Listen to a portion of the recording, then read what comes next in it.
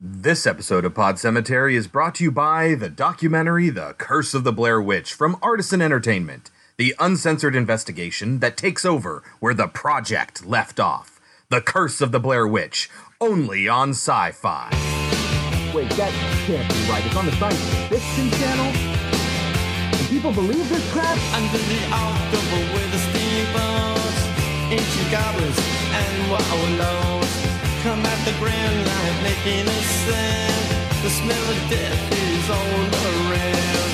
And at night when the cold wind blows, no one cares, nobody knows. Hello, my name is Chris. My name is Kelsey. And this is Pod Cemetery, where we dissect horror movies like the rotting corpses that they are. And it's found footage haunting week on Pod Cemetery with 1999's The Blair Witch Project and 2015's Hell House, LLC. Not to be confused with another movie that's just called Hell House from the early 2000s. Oh, I've seen that. That's an interesting movie. That's a documentary about a weird haunted house that a Christian community puts up. Oh, a documentary? Yeah, it is. But it's a real, actual documentary, yes. Yeah. Yes, I've seen that one too, actually, now that you mention it. But before we get to the movies, though, Kelsey, how do we start the show? Horror trivia. Give me what you got. These questions are so fucking easy. We need to get you a new source of horror trivia, because those cards are too easy. I agree. The Exorcist was the first horror movie to be nominated for what in 1974? An Academy Award? Or do you want to be more specific? No, it just says an Academy Award. Okay. All right, Kelsey. When was the film footage taken by the students found? It's multiple choice, but I'm not giving you those multiple choices. We just watched a whole thing breaking down the timeline. Can she remember? I mean, I think it's a year later, so 1985? A year later is absolutely accurate, yes. Yeah. All right, Kelsey, let's get right into the Blair Witch Project, shall we? Right. It is written and directed by Daniel Myrick and Eduardo Sanchez, starring Heather Donahue, Michael C. Williams, and Joshua Leonard. What is the Blair Witch Project about? It's an hour and 20 minutes of people wandering around in the woods being very afraid of sticks. Sure. It is $4 to rent and $10 to buy on iTunes, though. Should people watch it? Yes. Wow. I'm genuinely surprised by this response, actually. It's with that description, why do you say people should watch it? It's an important part of horror history. Not because it was the first movie to ever do what it did. The whole found footage thing, it's been around for a very long time. But for whatever reason, this movie made that explode. It made guerrilla type of film a big deal. Yeah. You know, different ways of shooting things, not just a person with a camera following a script, you know, right. Like they wanted to do different things. And I don't necessarily think it worked. It didn't work for me, but it started a lot of pillars of the horror genre for the 2000s. Do you remember seeing it when it first came out? Yes. I was, let's see, it came out in 99, so I was either 11 or 12 when it came out, and my mom initially didn't want me to see it because I got so scared back then. And my brother saw it, and my brother was like, it's not scary, but my brother was full on 100% believed it was real. Me and my mom laughed at him, and then when it came out, we were like, wow.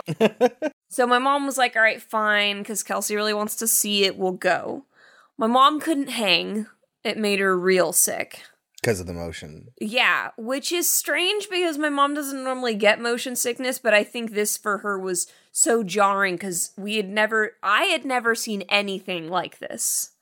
There are other movies that existed before this, but I had not seen them yet. So at the time, this was like, whoa, what do they think they're doing with this camera work? What is going on, you know? It was a big, big deal, and my mom got super sick, and I'm sitting there, and I'm like, I thought this was a horror movie. And I was just like, this is You so had the attention boring. span of a middle school student.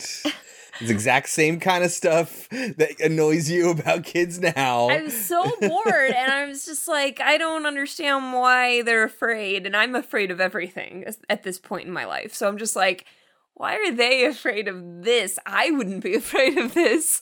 I remember being outraged at the ending. I still totally am. So my thoughts have not changed much about this, except that it was a big deal for horror, and you didn't know that at the time. It was a huge deal for horror. But you didn't know that at the time. Yeah. So I remember I had my... It's weird because I would have just turned 16, and I got my driver's license when I turned 16, like on my birthday or just after my birthday, something like that. And so I should have been able to drive, but I couldn't for some... Oh, because I was going with Bob. Bob, who's been on the show before, he's on our Christine episode. He and I were going to go see it, and I wasn't allowed to drive anybody under the age of whatever, because I had just gotten my license, so my mom drove me. We tried to get tickets, but because it was rated R, they wouldn't let us. oh my God. Yes. This is around the time that Bill Clinton was encouraging movie theaters to enforce the ratings guidelines. Oh, I absolutely remember that. Yeah. I just can't believe you didn't go in with a plan. Well, it had never happened to us before. Oh, we always picked some kid movie that was playing at the same time. Well, what had actually happened was, oh, no, this is what happened. My mom went with us and tried to buy 2 tickets. Oh, they made her buy 3. They made her buy 3 because she had, not only did she have to buy us the tickets, she had to go in with us. And she was so super pissed. She went in with us, she sat down, but as soon as the movie started, she got up and she left. And then the movie ended. I remember really enjoying it. It was something unique and new.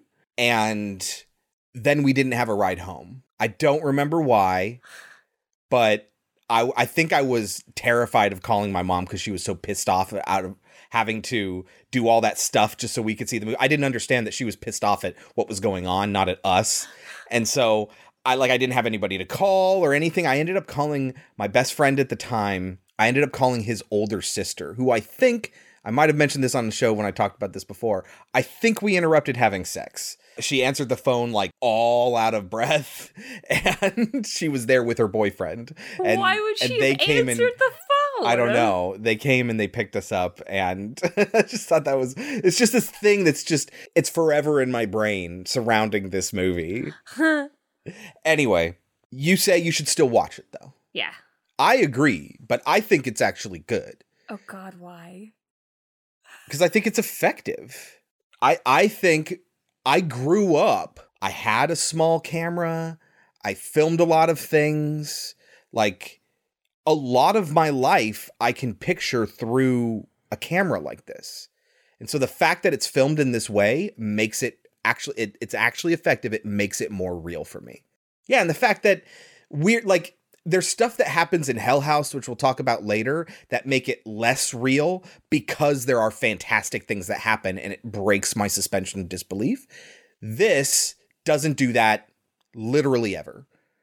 Maybe once, and we'll get to that. But it maintains that suspension of disbelief throughout the entire thing, including the ending. And I think if you're paying attention, the ending makes a lot more sense and it's not as frustrating. The movie tells you exactly what happened. It's just you walk out of the movie and you're like, what kind of ending is that? And you're just pissed. And all you remember is that you're pissed. That's my interpretation of it anyway. You made it sound like I didn't understand what happened. I understood what happened, but that doesn't mean that it makes like, who is this woman? Why did she do any of this? Because she's a witch. When you never ask that question of any malevolent forces in any movie ever. Why is this one the one where you ask that question? Because they don't give you nearly enough information. They do, actually, in all the extra footage, which we'll talk about at the end. But you could take our advice or leave it. When we come back, we will talk about 1999's The Blair Witch Project. You had an encounter with the Blair Witch? In these woods, They say that the woods are all haunted up there. if you lose your way, I don't go up there. Hello? you lose your life. This fall, the horror comes home. There's no one here to help you. Own The Blair Witch Project on video or DVD. Now you can see what's never been seen. Scared to close my eyes. All right, Kelsey, get us started on The Blair Witch Project. What happens at the beginning of the movie? Okay, so we get a title card explaining that 1 year ago, they found the footage of these 3 college kids who went out to do a documentary in Burkittsville, Maryland, about a witch. And it literally says a year later, there's the answer to the question, their footage was found, hence the term found footage, which I think was coined after this movie. I know the concept wasn't new, but I feel like the term found footage was coined because the idea is that, you know, kind of like in Cannibal Holocaust, right? Like everyone dies in Cannibal Holocaust and then they find the footage, but this is literally calls it their footage was found. And now all of a sudden there's a whole genre called found footage. Okay, so we start to watch the footage and we immediately meet Heather Donahue and Josh.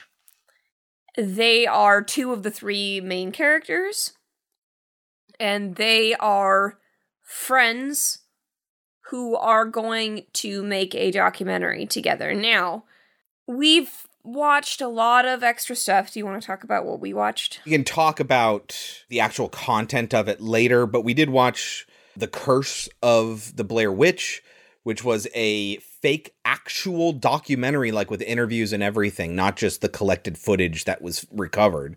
It was a documentary about the Blair Witch and these children going missing. As if it really happened. As if it really happened. And it was released on Sci-Fi before the movie came out. Which is why people like my brother did believe it. No, So- this was a 100% effective campaign. Everyone believed it until the movie came out. Everyone did. There was a website. This is one of the first movies that got the internet involved, where they started seeding the internet with facts as if it were real. There was this documentary. It wasn't until the movie actually premiered that people figured it out, because so like IMDb, the proto IMDb at the time listed the actors as missing, assumed dead. And part of their contract was that they could not go out in public for X number of months after the movie was filmed. And it like they went out of their way, and it was very, very effective. Even the actors thought that the Blair Witch thing was real. Like of course they knew that what they were filming was a movie, but they didn't know that the actual myth of the Blair Witch wasn't a real myth. I wish they had done a real myth, but I get why they didn't, because if they had, it would have been easy to find out that it wasn't real. Yeah. But it would have been, I don't know. It would have been interesting if they had somehow found, because you know there are towns that have local legends. Yes. I mean, every school I've ever worked at, there's been a rumor that a kid died on campus and haunts but not, the campus. not as robust as this is, because when they talk about in The Curse of the Blair Witch, kind of that they just sort of brush over in this one, and not all the pieces don't necessarily connect in the actual movie, so this goes more in depth. They talk about the timeline and exactly what happens when, and there's a lot of stuff to reinforce this myth, whereas most local myths don't have that much content. I should say that a lot of this stuff was originally going to be part of the movie, and they decided to strip all of the footage that wasn't from the kids from the actual theatrical release. And that's why they turned it into this 45-minute or so documentary that they put on Sci-Fi before it came out. But the reason I brought it up is because in the documentary about them, as if they were real people, I mean, they are real people, but you know what I mean, the characters. And they were like, oh yeah, those two were just best friends. But he also describes them as polar opposites, which they are. And they get very frustrated with each other, and they do not enjoy each other's company. Which leads me to question, why would they have agreed to have made a film together like this? It's so baffling to me that you didn't have a relationship like this in real life. I had one very similar to this relationship. The backstory of these characters is that they did actually used to date. It didn't work out, but they remained friends. My senior year of high school, my best friend was my ex-girlfriend. And you could ask anyone that was in our class, you can look in our yearbooks, that people even comment on it, how much we argued, like constantly. But we were best friends. We had our second period together. I didn't have a first period. She would ditch her first period, and we'd go to school together, and we'd show up, and we'd be arguing coming into class. And the teacher would have to be like, children, like, you know, like absolutely had a relationship like this. As a matter of fact, they had to cut a lot of footage from this that made it seem like Mike and Josh were ganging up on her. So they had to take out a lot of Josh yelling being at her. Being a total asshole. Until later when things escalate. Let me go ahead and At just first, say it's just this. Mike is the antagonist. Yeah, let me go ahead and just say this here. Heather is annoying as fuck. Yes. Josh turns into an absolute asshole for no reason and then just stays that way. Yeah. Mike is an extremely wishy-washy character. You like him, you don't like him. You like him, you hate him. You don't like him, you like him. You don't like him, he He's dies. all over the place. He is. Yes. Like, these characters are not enjoyable to watch. So the main character is Heather. It's her film. She's doing this as a thesis for film school. And Josh, who is her friend, ex-boyfriend, is doing this with her. He is the camera operator. He took a black and white fancy camera, actual film camera from his work and is going to return it before they get back. And the implication is that he's done this before. Yeah. They probably film their own shit all the time. Okay, he specifically says he's only worked with this particular camera once. Yes. Okay, so I understand not understanding exactly how to use the mechanics of the camera. But I'm not talking about that. Oh, yeah, you're saying he's not a great... He's a terrible cinematographer. I mean, like, he's really awful at it. Sure. But... you know how many film school students there are out there that think they're hot shit and really don't know jack? I guess. Like, that's almost the definition of a film school student. I guess. And then there's Mike, who's the audio engineer, who goes along with them. So Heather, she's the director, writer of the documentary. She's the host. Josh is the cameraman, and Mike is the sound engineer. And Mike seems to just be fantastic at his job. Never a problem with the sound. Never. Yes. Just constantly... perfect. He's Josh's friend, but Heather has never met him before. Yeah, and these people really do exist. You meet them, and you would never guess it, and then you find out that they're into tech stuff. It's funny. Yeah, well, one of my friends, I mean, I say friends, but acquaintances, I guess you could say, is a boom mic operator. Really? Aaron, the guy that I was just talking about the other day.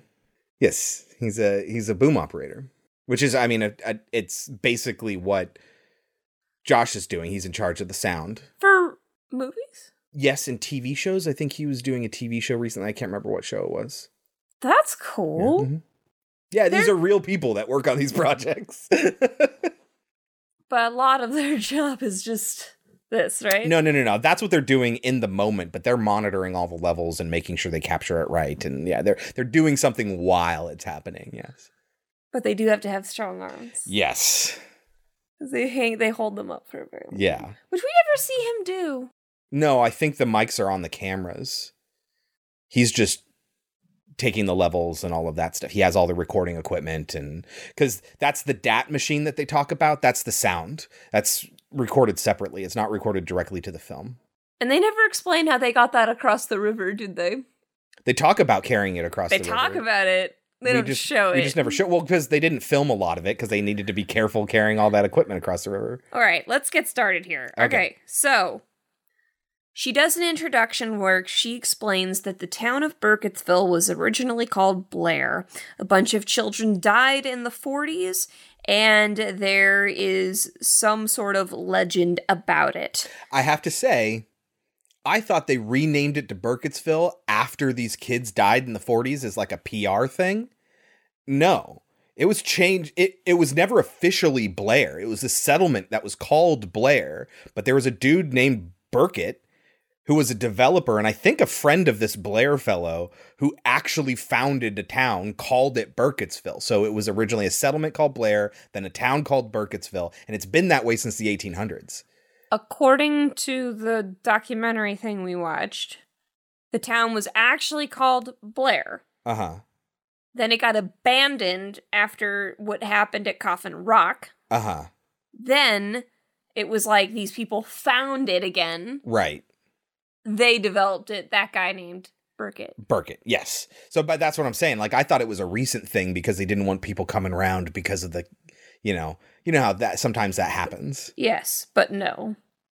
Then they're interviewing some people in the town, which they didn't know worked for the director. Yeah, that's the legend, that they thought they were interviewing actual townspeople that the directors had set up. Again, they believed that the Blair Witch was a real thing, like a real myth. They didn't know that these were also actors hired by the directors and writers. Mm-hmm. And one of these people tells them, actually, yes, there is a documentary about the Blair Witch. It was covered in some documentary about Maryland and its legends. So I saw a documentary on the Discovery Channel or somewhere. Really? Once about her, about the ghosts and legends of Maryland. They get explained to by these townsfolk that in the 40s, 7 children went missing, and then they heard from... They actually never told you this, but one of the kids survived. I found that out through the documentary that we watched, because they don't say this in the movie. Yes, what they do say is that this man, Mr. Parr, he was a hermit, came down from the mountain and said, "I'm finally finished," in the fall or winter of 1940. And when the cops went up to his cabin, they found 7 dead kids. And then what we hear is... he'd bring them down into the basement in twos. One would stand in the corner while he killed the other. Then he'd kill the one in the corner. And he'd make them turn into the corner because he couldn't stand the eyes watching him. So this is the story of Mr. Parr. And if you're watching just the movie, you might wonder, like, okay, what does this have to do with the Blair Witch? Yes. Yes, you would. Very much so. Okay, so 2 things. Number 1, what it has to do with the Blair Witch, we find out in The Curse of Blair Witch, is that he claimed to be hearing the voice of the Blair Witch, who was telling him to do this stuff.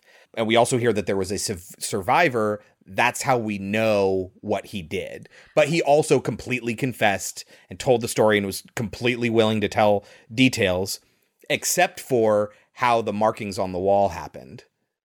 I want to make it clear that you just said that he told them to turn into the wall because he couldn't stand their eyes on him. Yes. Well, there's a bigger hole here. There's a reason why that hole exists. Okay. Kelsey's point is if that he was telling them to turn to the corner because he couldn't stand them looking at him, then why is it that the Blair Witch does this later on in the movie? Yes. The reason is that they thought that was the creepiest ending of the 5 endings that they filmed. They went back and filmed this interview clip and inserted it into the movie after the fact. This was a reshoot. It wasn't originally part of their plan. That's why there's a plot hole here. It's not a plot hole. It could be that he felt that way, but he was being influenced by the Blair Witch, or because they wind up in his cabin, you know, so maybe his spirit's still there because they hanged him, you know. It could be a lot of explanation, but yes, it's flimsy because it was an afterthought. I'd like to point out to anybody out there who's questioning right now if Chris was correct when he said hanged. He is correct. We looked it up. Yeah. Hanged versus hung. The only difference is that people are hanged. In case you didn't So know. matter of fact. The only difference is the person being hanged. No big deal. You hang a picture. Now, a picture was hung on the wall. A person was hanged from the gallows. What else do we hear? You find out that they say that the woods are haunted, and if you want to hear more about that, you should go and talk to Crazy Mary Brown. So they go and talk to Crazy Mary Brown. What happened to Mary Brown? She says that as a kid... all of a sudden I felt like something was near me. Right. You know, kind of an eerie feeling. It was like a woman. Only on her arm, on her hands and everything. It was like hair, like a real dark, almost black hair. Like a horse. Like fur? Yeah, like a fur, like horse fur. Then her arms, she had like a shawl. Right. Wool shawl over her. And she scared you? She threatened you? And she didn't say anything. But she just kept staring, and then she opened up her shawl. And what was under there? And under it, there was hair on her body like a So horse. she was hairy from head to toe? Yeah, and her legs and her, you could see Right, how she about was her a face? female. With just kind of like strange looking. And this is where I wrote down, if this was an actual documentary, it would be god-awful. Yes, because the quality. Yes. Yeah, no, I think they're guerrilla independent documentarians, Kelsey. Anyway, this No, they're woman. students. I'm saying what they think they are. I know, I'm saying no, they're students. Is what they are. This woman is Patricia Decaux, who also helped them in the art department. I don't know if she made the stick figures or something like that, but she was the only person to respond to posters that the directors put up at a college in the area. Oh, that's funny. Yeah. This is also where I wrote down, so this is that night. Okay, so they go and they do all their interviews, and they think it went really well. And literally all I wrote down was, she's already irritating me. Yeah, she even says that she just wants to, I want to avoid cheese. Like she's some super highfalutin important filmmaker or whatever. And you know what? If you're a film student, you can be a great filmmaker. I'm not trying to discount that.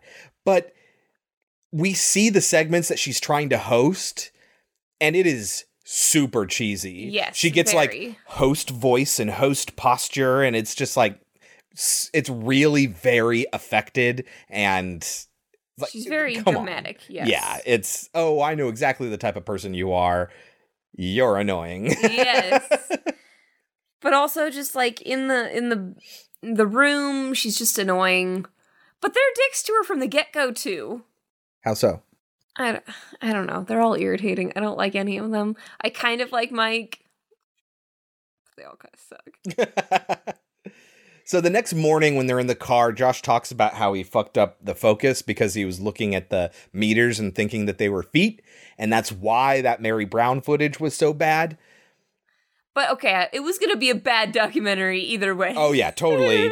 But apparently that's real because they were actually filming all this stuff. He did have the focus fucked up for that scene.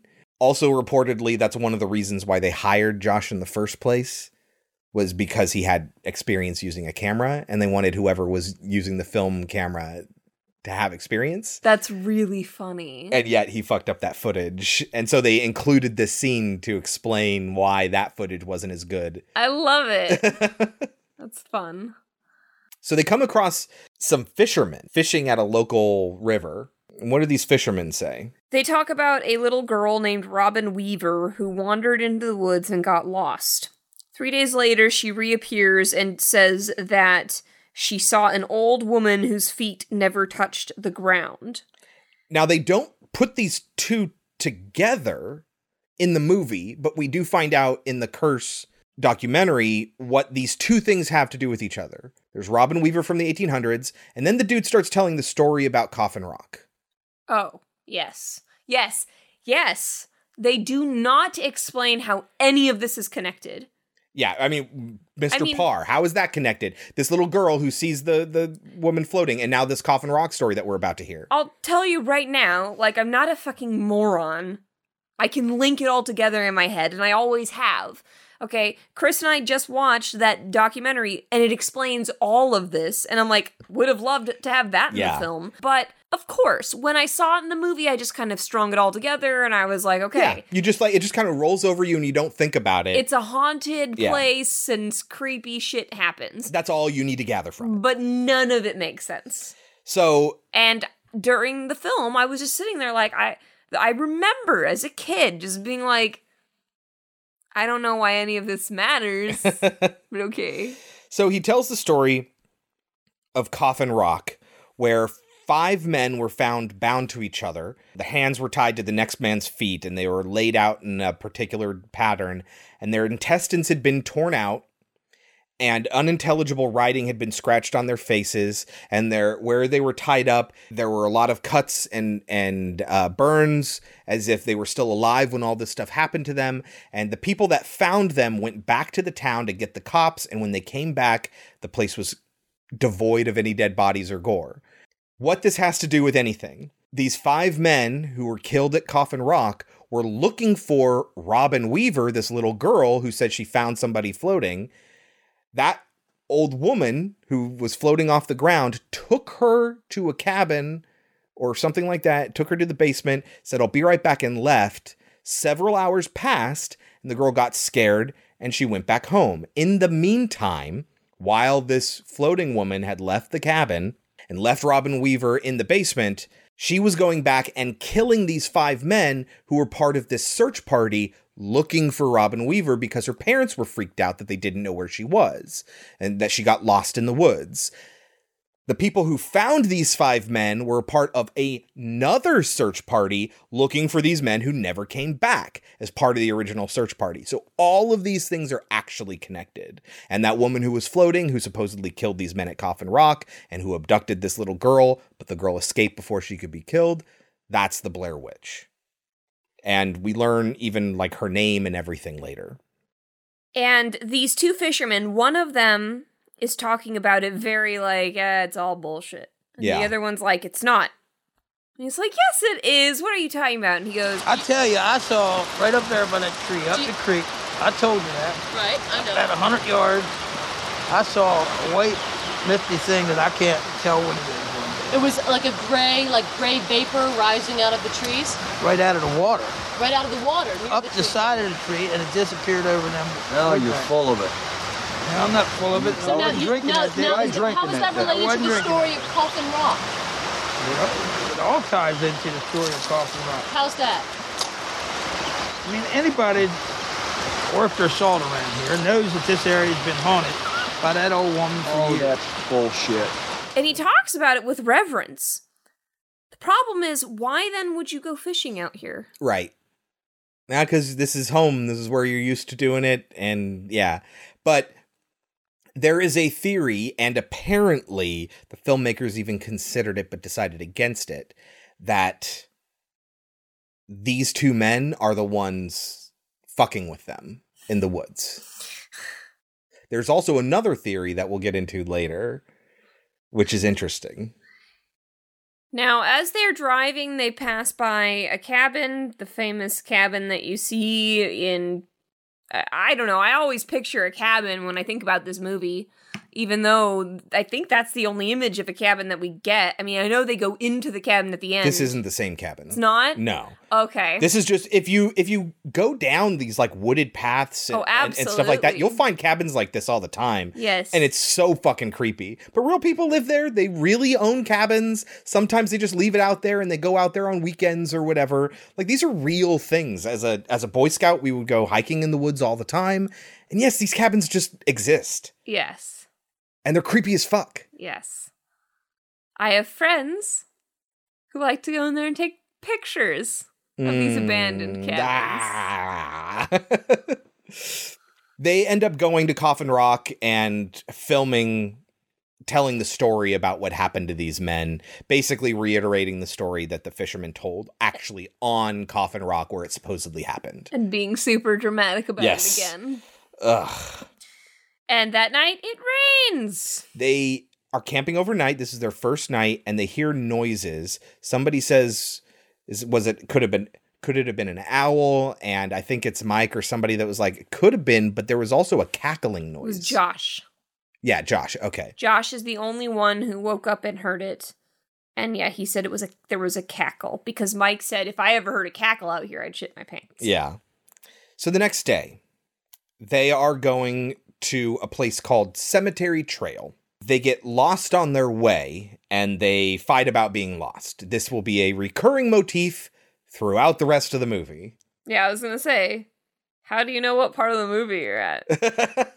Well, I kept copious notes. That's how. Good. Mike makes the point that, like, okay, Heather, I'm putting my trust in you because I can't read the map and you're claiming you can. I don't actually trust you, but I'm forced to because I don't have any other choice. And this is going to be a plot thread that goes throughout the movie, that Heather's the only one who knows what she's doing when it comes to navigation. And they will continue to get lost. And it sucks that she's the only one, because then it all gets put on her shoulders. And that's why everyone gets really mad at her and really wicked and vicious to her throughout this movie. But when in fact, it's not actually her fault. Right, but they don't know that. Right. You know, if you were in a scenario where you were hiking in the woods and the one person in charge of knowing where you're going and what you're doing gets you lost, are you going to go, oh, it's the witch? Or are you going to think this person got you lost? In my opinion, if you're going to go out and stay in the woods and you don't know how to read a map, that's you. That's on you. Interesting. That's not a bad point to make. So they end up finding these piles of rocks. There's 7 of them. And they're like, what did Mary say about piles of rocks? It's like, I don't know. I wasn't listening to her. She was crazy. Yeah, we didn't get that. So we didn't know either. Yeah. Oh, she talked about this thing, but we weren't taping it. So the audience doesn't get to remember what we also forgot. Cool. Now, so we just get to look at these rocks and I'm supposed to be scared. I'm not. Because it's rocks. But again, the 7 kids were killed by Mr. Parr, who was taking commands from the Blair Witch. So theoretically, we can assume that these were put out there to represent either these 7 kids or 7 kids in the past who were also sacrificed. Because this is going to be a recurring event that happens every 50 to 60 years, which is very... Oh, like it. Yes. Very like it. Now, a lot of the stuff is just them walking around, realizing they're lost, arguing about being lost. We're not going to talk about that shit. We're going to hit the main points. So we are already at night 2. There's another motif that you forgot to talk about. There's the map. What's the other thing they're going to yell at her about all the time? That she will refuse to stop doing, because if she did, we wouldn't have a movie. Filming.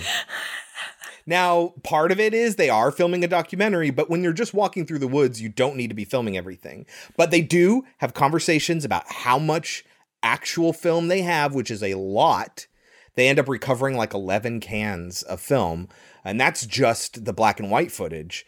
But they also have batteries enough to power a small nation or something like that. So they do talk about that. One of the complaints is that, oh, how much battery life do they have on these cameras?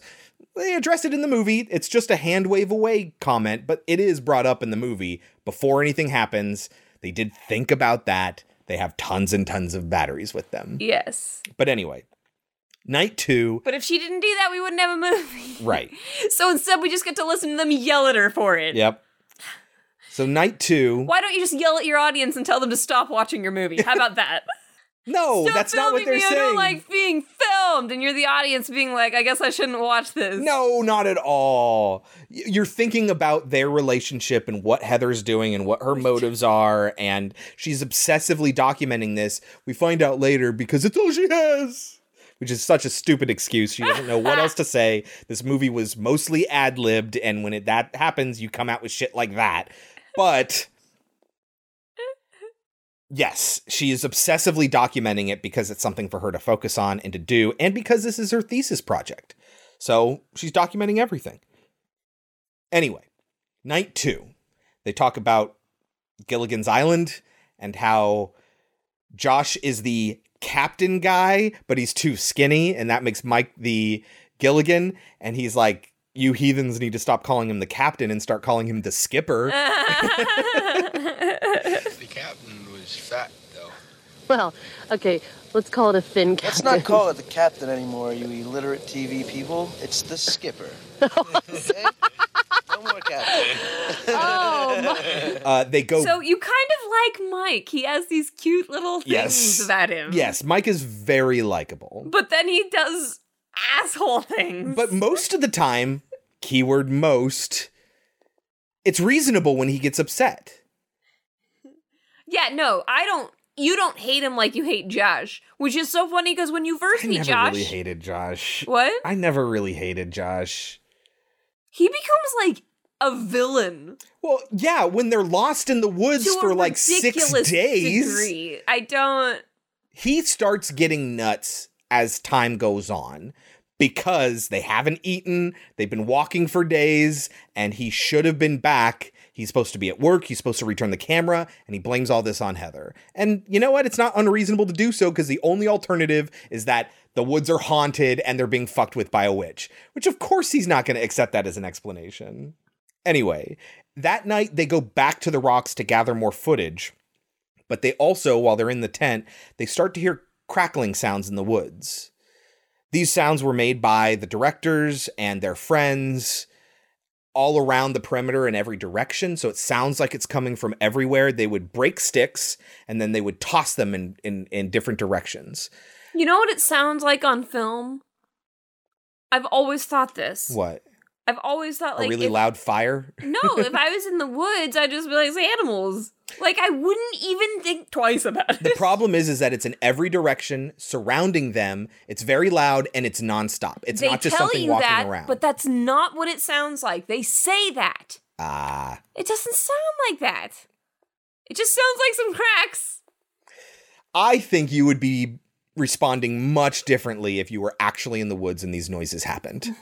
Knowing you, and as somebody who would literally go camping every other weekend, I have a feeling how you would react, and you wouldn't just write it off as animals. Anyway, but they can't explain it. They end up going to bed. I actually wrote down here so far the next day, every time Mike gets annoyed so far, he seems reasonable. And it starts out just as annoyance. Like, why are you filming me right now? Why do I have to do this? You never told me about this. And, like that kind of stuff. It's like, every time it seems reasonable. So they get all the footage that they want to get. They don't plan to ever go to Parr's cabin. And they are headed back to the car. They got all the footage they want. Well, before they leave, they're having a conversation about what they should do or what they think is happening. And I think it's Josh. Josh says, I think some locals are fucking with us. Mm-hmm. And the fishermen, maybe? Yeah. I'm not going to mess with any crazy locals. Right. Even if it is just locals fucking with them, I don't want to mess with them. Right. He goes, have you ever seen Deliverance? Yes. There's the Deliverance line. It's Mike who says, yeah, I'm not messing with them either. And she goes, well, what if it's not locals? He's like, I'm not messing with that either. Like, if it's not See a local... what I'm saying? Mike seems reasonable when he gets upset. If it's not a local, I don't want to go with the alternative. What do you think that was last night? Personally? Yeah. I think it was someone fucking with your head. But nobody knows we're out here. Yeah, but you ever see Deliverance? But do you understand at all where I was coming from? That I just wanted to get whatever it was. I didn't know. Josh woke me up. I was freaking out. I don't even know. I was freaking out. I woke up all of a sudden and shit's going down. And all I can think is I gotta get it. I gotta get it all. I want it on sound. I want it on 16. If anything, if we can see anything, I want to see it on 16. Well, it sounded to me like a bunch of people running around. And I'm not down with messing with locals or whatever. I don't know who the hell would come out here. What bugs me out is that we're so damn deep in the woods and people are gonna try and come out here and mess with us, then they gotta have something wrong with them, and I'm not gonna play with that. Well, how do we know it was people? Well, even if it wasn't, I'm not gonna play with that either. Anyway, this is their third day of filming. After 2 nights, they're on their way back to the car. The guys start to worry that they're lost, but my question is, what would lost look like to you? They're like, we're lost. Really? How do you know? Like, you haven't spent more time than you should have yet. But she explains to them, okay, we went this direction to get to Coffin Rock. We went this direction to get to the cemetery and the stones. And now we're going directly back to the car. That's why it doesn't look familiar to you guys. They're using a compass, which must not be working, but they have no reason to assume that.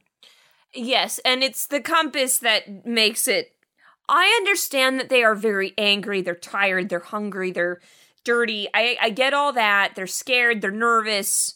All that stuff is going to weigh on them. But it's just a basic fact. You have a compass. You're following the compass.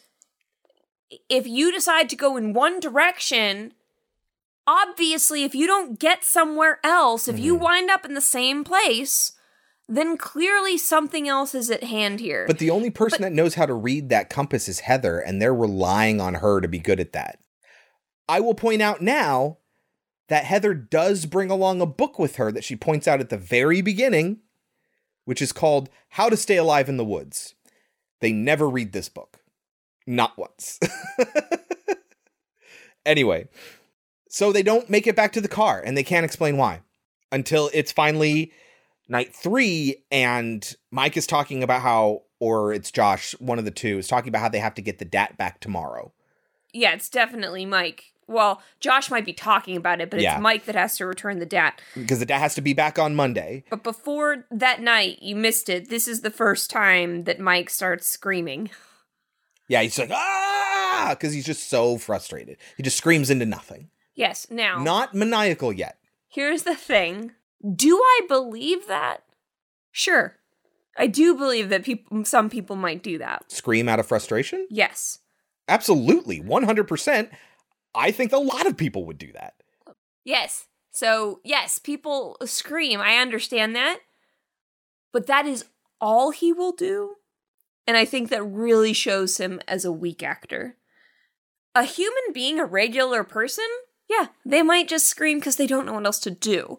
An actor has to find more creative ways to show frustration rather than just screaming into the wind. Because after I've seen it the first time, now I'm bored as an audience member. You need to do something more interesting, more character developing. I feel that's a little nitpicky. Okay.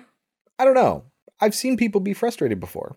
I know, but he's an actor and he needs to find a better way. What you're asking him to do then is to behave unlike a real person would behave in order to be an actor who's supposed to be impersonating the way a real person would behave. That doesn't make any sense. Did you find his performance interesting to watch? I felt it was realistic. And that's what his job is to make it realistic, not make it some Oscar-winning piece where he moves you to tears with his emotions. That's not his job. His job is to be a human being, an everyday average human, not some tour de force performance. Because most people don't behave in a tour de force performance in their real life. That's my point. You're expecting too much out of people who are just supposed to be just fucking people. Does that make sense? I don't understand why we have actors then. Well, because actors have different jobs depending on the vehicle that they're in. And sometimes in a movie like Schindler's List, their job is to move you emotionally. You will deviate from realism in order to move people emotionally. Do you think that the guy that Ben Kingsley played actually gave some stirring speech to Oskar Schindler about how important his list is? Absolutely not. Absolutely not, because Schindler's List's job is to move you emotionally about a real topic, but the actors are not supposed to be as realistic as possible. In this movie, they are. So you think realism is more important than engagement? I think that if your job is to seem like this is a real documentary with real found footage, abandon everything that would be unrealistic. For this movie, yes, behave realistically. Do not give me a tour de force performance. Schindler's List, by all means, move me emotionally. That's your job there. Well, this job was to scare me, and I can certainly tell you that it didn't. Okay, that's fair. So, it's night 3. They're arguing about the DAT. They hear more noises. According to Heather, they sound like the same fucking thing, in her words. They all get up to record the noises, and this is where they say it sounds like it's on all sides. And eventually, they hear what sound like footsteps. When they wake up in the morning, they see 3 piles of rocks outside their tent, and they can't find the map. Heather thinks Josh lost it because she remembers that he was the last one to have it when they were last doing a map check, but he swears that he gave her back the map. This is also the time when Josh starts getting silly and just lays down and giggles a little bit. Mike also starts laughing deliriously when they're trying to cross a creek and Heather soaks her shoes and they laugh at her and she feels like they're picking on her. Josh joins in on the humor. And Mike explains that, listen, they're just going a little stir crazy. It's their 4th day out here. They should have been home yesterday. Later on this day, after Mike continues to laugh when Josh and Heather are arguing, he admits through his laughter, You know what? I kicked the... I'm sorry, it's fucked up. It's fucked up, but I kicked that fucking map into the creek yesterday. It was useless. I kicked that fucker into the creek. I fucking hope he's kidding. This is a point of contention for lots of people regarding this movie. What did you think about this? Now or the first time? Let's start with the first time. The first time, I remember being enraged. I remember just being like, I mean, I had figured out at that point in the film that obviously the map wasn't going to help them anymore anyway, but just what a dick thing to do, you know? This time around, because I thought you found out right away. I haven't seen this movie. It's later on that day. Forever. Yeah. Uh-huh. And when I do see it, I see clips of it. So, yeah, I didn't realize that he waits a while before admitting what he did. Yeah. And fascinatingly, Josh is accusing Heather of having lost the map. He's being really quiet, which wasn't like Mike, especially at this point. Like I said, we had already started hearing him screaming. He wasn't normally quiet, and he's being real quiet, and all of a sudden he says, "Are you sure? You sure you don't have it, Heather?" Yeah. Like, I can't believe he was willing to put it on Heather. Right. Like, that makes me so much more angry, because knowing that he had gotten rid of the map and having watched it from the very beginning to this time around, it was like, okay, I kind of see it. He's going a little bit crazy. But then, on top of that, seeing that he was willing to place the blame on Heather. Yeah. I can see why him going crazy would lead to him kicking the map in the river. Yes. Yeah, like you say. But in the light of day, when he's calm again, letting her take the fall for it is a dick move. Horrible. Yeah. At the same time, when he's like, "Are you sure, Heather, you don't have it?" He then says, "Guys, I think we really need to work together here." Yeah. I'm sure you do, Mike. I'm sure you do. Exactly. So Heather flips out on him, justifiably so. Well, and he tries to apologize. Let's make this clear. It's like, I'm sorry, what? Let's make this very, very clear here.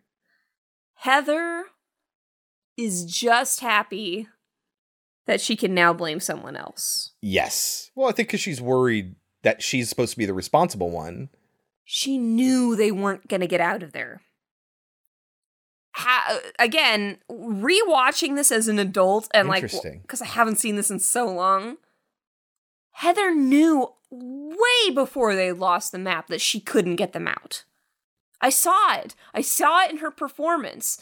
That's interesting.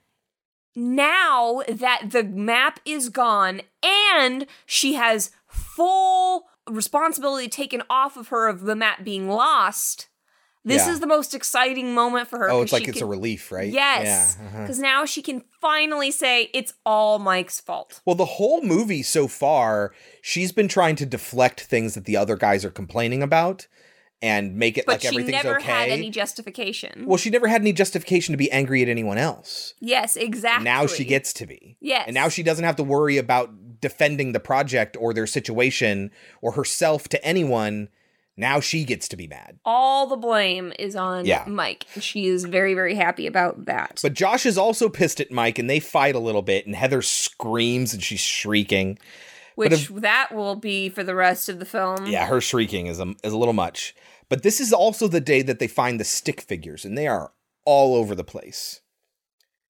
Apparently, I forgot that it took so long for them to see the sticks. Like, that's all I remembered. Yeah, it's after they're already lost and supposed to have been home. Way later. Yeah. Apparently, Heather takes one of them, and this is what causes all the problems, sort of. Those stick figures are supposed to be a warning, and her fucking with the figures, and because one of the stick figures was removed, this is why what happens to Josh later happens. Why would that be a warning, though? Because it's a fun thing to say when you're talking about a spooky witch following you. I think it's kind of dumb. Oh, it's a theory. This is not No, something... I think it's what the director said about it. But that doesn't make any sense, because why She's luring them, right? Yes, they can't get out of... They're trying to get out. What do you mean warning? They're not trying to go further into the forest. I think you're right. I think that's a very good point. But they're all over the place. At one point after they leave, Heather says, I think it's safe to say at this point that we're lost. I think it is, because now night 4 starts. They decide this night they're not going to light a campfire or use lights because maybe that's how whoever's finding them is finding them. That doesn't prevent weird things from happening to them, because in the middle of the night, they start to hear the sounds of children in the woods. This was actually boomboxes in the middle of the woods playing sounds of kids playing or screaming at one point. It's just sounds of children, which is always really creepy. And then their tent starts physically shaking. Someone is right outside their tent. They freak out and they run out of the tent. This is a famous clip. Hurry up! I'm coming! My boots aren't laced. Oh my god, what the fuck is that? What the fuck is that? And we never see what it is. Well, I wrote down, what the fuck is that? We'll never know. Right. I so remember that, like, being in the movie theater, I was like, are you serious? There's nothing, and then there's nothing at the end. There's just nothing. There's nothing to be afraid of in this movie. I don't know what everyone's problem with that is. I literally don't. The whole point of the movie is that what you are afraid of is scarier than what's actually there. That's the whole fucking point of the movie and its format. And people are like, I want to see it. Yeah, no shit, you want to see it because you want to feel better about what's there. We talked about that episode of Doug where he was more scared of the monster before he saw it. And then he saw it and then it's not scary anymore. That's the whole point. That's the whole point. But anyway, it wasn't intentional in this case. I can't believe they didn't go back and reshoot it. She really did see something there that she wasn't expecting to see.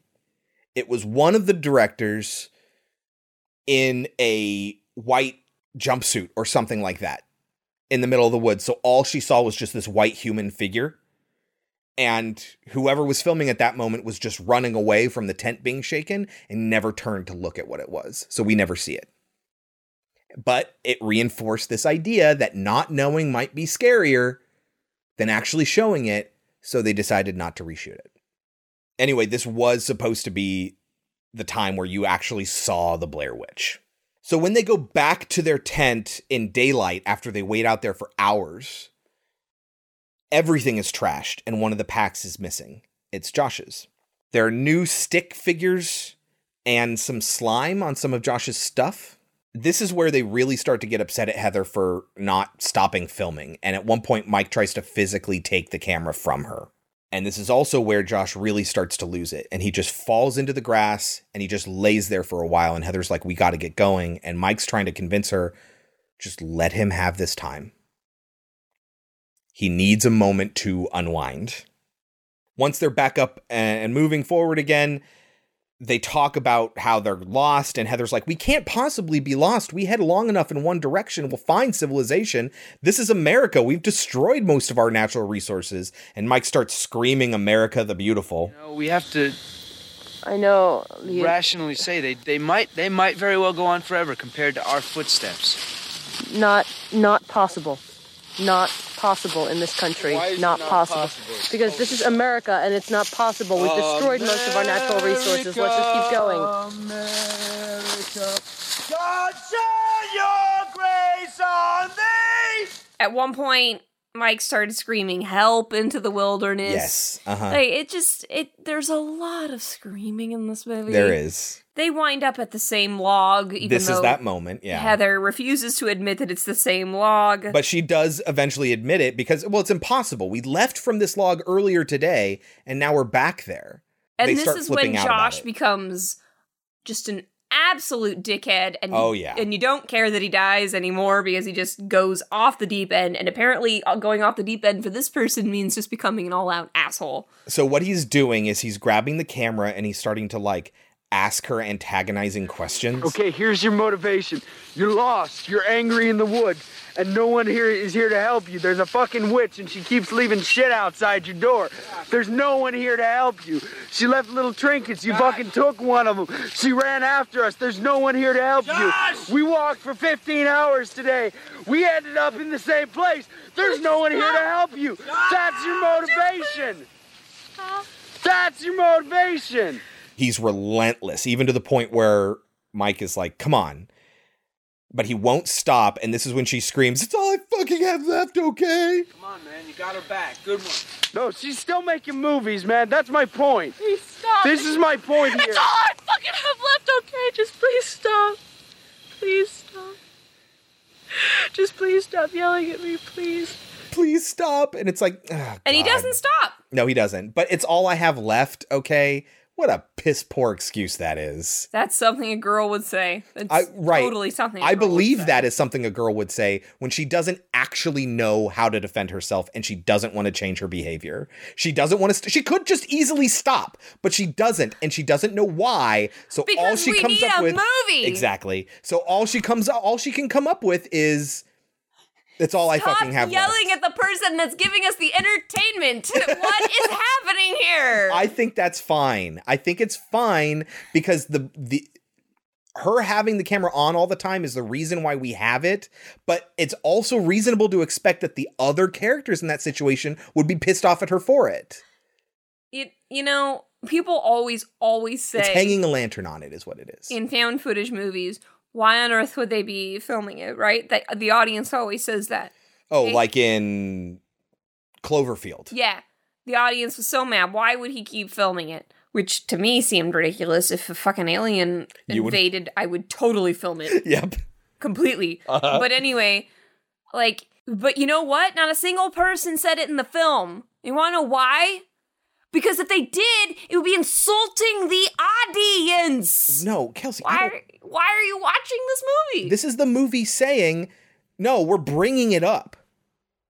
We are acknowledging, just like the audience would, that it's weird that she keeps recording. Because if we don't, the audience is gonna, and they're gonna think that it's a bad premise and we're bad filmmakers. So we're gonna hang a lantern on it, we're going to bring it up in the movie, and she's gonna be forced to defend herself about it. Well, you don't like the reason that she gave. I don't, because I think she gave a bad reason, but that's the character, not the filmmakers. Anyway, it's night 5. They're sleeping in the same place they slept the night before, and they're really weirded out by it. And they end up having a conversation about all the food that they love, because they are all very, very hungry. I think they do hear some noises, but nothing major happens. In the morning, Josh is gone. And they don't know where he is. They call out to him. No response. They look for him for a while until they decide they need to keep moving, and hopefully they'll come across Josh. They decide to head east. Why do they decide to head east? He asks her, which side did the Wicked Witch come from? He asked which was worse. I didn't realize that's what he asked. This is why I wrote this down specifically, because there's a discrepancy.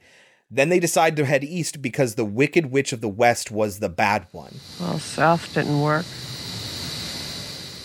Which Wicked Witch was worse, the Wicked Witch of the East or the Wicked Witch of the West? The Wicked Witch of the West was the bad one. Let's go east. But they were both bad. Yes. But the answer to Mike's question is west. Because the bad guy of that movie, the one he's thinking of, is the Wicked Witch of the West. The Wicked Witch of the East is the one who gets the house fallen on her. Yes. So the worse one is the Wicked Witch of the West Yes. in Mike's mind. And so that's why they head east. Yes. But their conclusion that they say is the Wicked Witch of the West was the bad one. And that's not accurate. Anyway, they continue on. They find nothing. Night 6, they hear Josh shouting in the woods. And thank God for subtitles, because I can tell you right now, I remember a lot of these night conversations are done in full blackness. And the audio's not great. So without being able to see what the people are saying and equating that with the sounds that I'm hearing, a lot of those pitch black scenes, I was just like, I can't understand what they're saying. Yeah. And this scene especially, I never knew that they heard Josh screaming in the background. I never understood why. They do mention it, but it's in their conversation, and I can see why you would miss that. And I was just like, I don't know why they're running. Like, I guess I hear something. I don't know what that sound is. So they told Josh, the actual human being, Josh, that it was on this night after everyone goes to sleep, get up and leave without waking them. And then they found him and collected him. They had asked him to record his screaming, which they did with him, and then they played a recording of his screaming. That's why they can't agree where the sound is coming from, because it's just like the kids, the sounds of the kids, and just like the twig snapping, it's literally coming from all directions. They shout for a while, they look for him for a while, but at some point it ends, because cut to the morning. When they wake up, Heather finds one of those stick bundles tied up with a piece of Josh's torn shirt. She's freaked out by it, and she throws it away from the tent. They're starting to really lose it, and they end up having cigarettes that Mike found at the bottom of his backpack. Once they're done, Heather unties the sticks to find blood, teeth, and hair. Those are real teeth provided by a local Maryland dentist. Well, that's great, because I can tell you right now, you can barely tell. Because the camera, in the fashion of the entire film, is constantly moving. And I'm just like, it kind of looks like teeth. Well, I think more importantly than that, it implies something. Yes. And they do it as well. And it needs to be believable that this isn't framed like a movie. It's framed like kids who are out of their minds. And they just found the blood, hair, and teeth of one of their friends who went missing. I'm just, the realism didn't work for me. And so you look into this and you see that there's something bloody, there's something gory, and she's freaking out, and not knowing is worse than knowing. Until eventually she does reveal that it's his teeth. Is that teeth? She asks. And she can't tell, so what harm is it in the audience not being able to tell either? At this point, they start walking again, and Mike is the one that's filming. It's at this point that I stopped believing that they would still be recording anything. Up to this point, I believed it.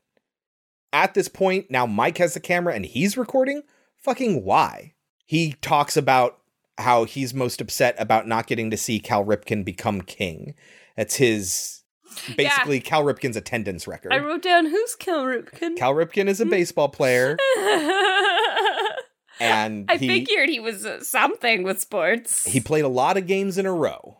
That's his claim to fame. Oh, he was a great player, but he just never missed a game. 2,130 games. One more season and Cal Ripken is king! Cal Ripken is king! I will get to see it! Drop me in the woods! And he was about to hit that record, and Mike would never see it. So night 7. Here comes the famous scene. Yes. The 7th night, she turns the camera on her, and she has no idea what it looks like. She was supposed to frame her whole face and didn't. And they're like, well, we get to see up in her snot and her tears and everything, and it's very effective. And let me tell you, you might put your head in your hands now, but at the time, that scene was everywhere because everyone was talking about it. Be as, oh God, this is so bad, as much as you want, because in 1999, it blew everyone the fuck away. Except for 11-year-old me. It's... My brother, okay, as mad as you're getting, like, my brother was so furious at me and my mom for not thinking it was this oh my God, piece of film. What I'm telling you is that it worked. You I recognize that it didn't work on you. I don't care. I mean, I care because I want you to enjoy the movies, but it doesn't bother me that it didn't work on you. What bothers me is that you refuse to admit that it worked on anybody else. Oh, no, I get that it worked on other people. I don't know why or how. So that seems like a deficiency in you, not in the public, because it worked. I'm fine with that. I'm fine with me saying, okay, I got a deficiency because I don't understand it worked on everyone else, and you don't know why. It doesn't mean the movie's bad. It means you don't understand.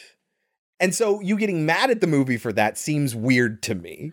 It's becoming more and more crystal to me that it really bothered me that they did not try to structure it like a film. Yeah, it doesn't have what you would normally expect out of a movie. I never thought about that because I've always thought of that as the unique part of it, the interesting part of it, the part of it that made it different and exciting. Uh-huh. You know, I've never really sat down and considered why I hate it. I just always thought it's a stupid movie about people being afraid of sticks.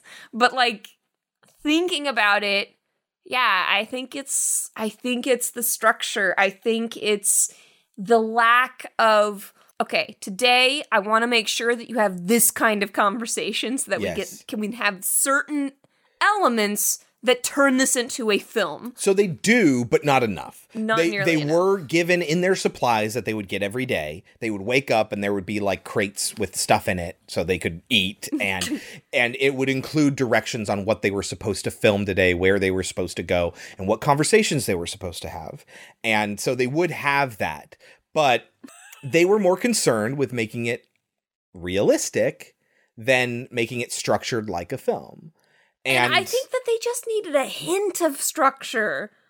Just a fucking hint of it. Because it's kind of a roller coaster ride of nighttime scary thing happens, daytime they yell at each other. Nighttime scary stuff happens, daytime yell at each other. Yeah, just back and forth, back and forth. It's just interesting that this doesn't seem to bother you. What movie did we watch where they were screaming all the time and it really bothered you? Oh, I'm sure there's plenty. And I know film structure will often bother me if the pacing is off or whatever. But this, I think, falls on the side of patience. It's trusting in the audience to put up with the movie because it's interesting. You didn't find it interesting, and so you had a hard time putting up with it. And that's fine. It's not going to hit 100% of all people all the time. Nothing will. But I don't think that makes the movie bad, because again, nothing will. I think this movie is putting faith in the audience. Those people that do find it interesting will not be bored. And it's playing to them. And it's not going to change the movie to play to the people who aren't going to find it interesting, because you already don't find it interesting. Why would it try to cater to you and potentially lose the people that do find it interesting? Well, they were right, because they made lots and lots of money. Oh, yeah, and we'll talk about that. So we have this scene where she says, among other things, I just want to apologize to Josh's mom and Mike's mom and my mom. I am so sorry for everything that has happened. I insisted on everything. Everything had to be my way, and this is where we've ended up. I love you, Mom and Dad. I am so sorry. I'm scared to close my eyes. I'm scared to open them. Oh God, I'm going to die out here. Later on in the night, they hear more yelling. It's Josh. We hear words, actually. Somebody please. I had that written down too. I never would have known that he said that if I hadn't read the words. And then they find the house. This is Parr's cabin that is destroyed because it was burned down after they convicted Parr, but before they killed him. Mike goes in hoping to find Josh, and Heather follows him scared. The instructions that Mike was given were to run up and down the house, upstairs, downstairs, run around looking for Josh and try to stay as far in front of Heather as possible. Did it require him to constantly scream? You don't think you would scream out for your friend when you think he's in there? I think her screaming is more annoying, and I don't think it helped that we watched 5 different endings of this movie that had literally the same soundtrack of screams. So I can see why that would be annoying over time. But in the moment, with this movie coming out, this is the climax, and everyone's like, oh my God, what's going to happen in this house? And I'll tell you right now, you're never going to know. You know enough, as far as I'm concerned. So he goes into the house hoping to find Josh. Heather follows him. Thinking about going inside this house, it would be so fucking creepy. If you just found this house in the middle of the woods, even if you're not in the circumstances that they're in, it would be so incredibly creepy going into this house in the middle of the night. Kelsey had a problem with Mike screaming out for Josh. She probably also had a problem with, because I know I did, Heather's screaming. Oh, Heather's screaming is far worse. But in the movie theater, if you're engaged, if the movie is working on you, you're not thinking about that. You're not just as terrified, but you can relate to that terror, and it escalates that terror for you as well. And if it's not working on you, I can see why it would just be annoying. I'm just trying to remember if my mom made it in to see the end. Or did she just wait for you outside? She had to leave the theater. It was so bad. She waited a long time, but then she had to leave, and I can't remember if she made it back in for the end or not. I don't remember if I sat there by myself. I just remember thinking, this is so dumb. Mike specifically was given instructions, run around the house, up and down the stairs, looking for Josh and calling out his name and trying to stay as far ahead of Heather as he possibly could. So whenever she caught up, he would head the other direction and go downstairs really fast. And we see that in the movie. He's frantically looking for Josh is what that looks like, but what it actually is he's trying to evade Heather. Well, I'll say this. He played that very naturally. Mm-hmm. I knew what was happening. Obviously, I could tell they're trying to separate the two for what's going to happen. But, it felt really natural. He even says when she finds him upstairs, when we hear him scream again, and to us, it could be coming from anywhere, but Mike says, I hear him downstairs, and he runs downstairs after she meets him upstairs. Yes. I'm going upstairs. Hear that? Hear that? Where is he? Where are you? Come on, Josh. I hear him downstairs. Come on! I hear him downstairs! Come on! Josh! He's going downstairs! Yeah. So what happens, this is a famous thing everyone knows, is we see from his camera's perspective, he runs downstairs and all of a sudden the camera falls to the ground. We hear a thud and the camera falls to the ground.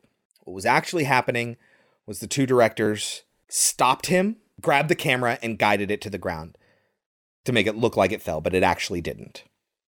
And then they got him in position, and they hid. And then Heather makes it downstairs, screaming for him, sees him standing in the corner, freaks out, and then they do the same thing to her. And then that is the end of the movie. Now, a lot of other movies have done this before, and I've given them shit for ending at the climax. It's the only place for this movie to end, though. Yeah. Due to the nature of what it is. It doesn't have any other option. Mm-hmm. And it doesn't give you a lot of answers. But what we do know is that Mr. Parr, who was influenced by the witch, supposedly, but if you watch the movie, you might not know.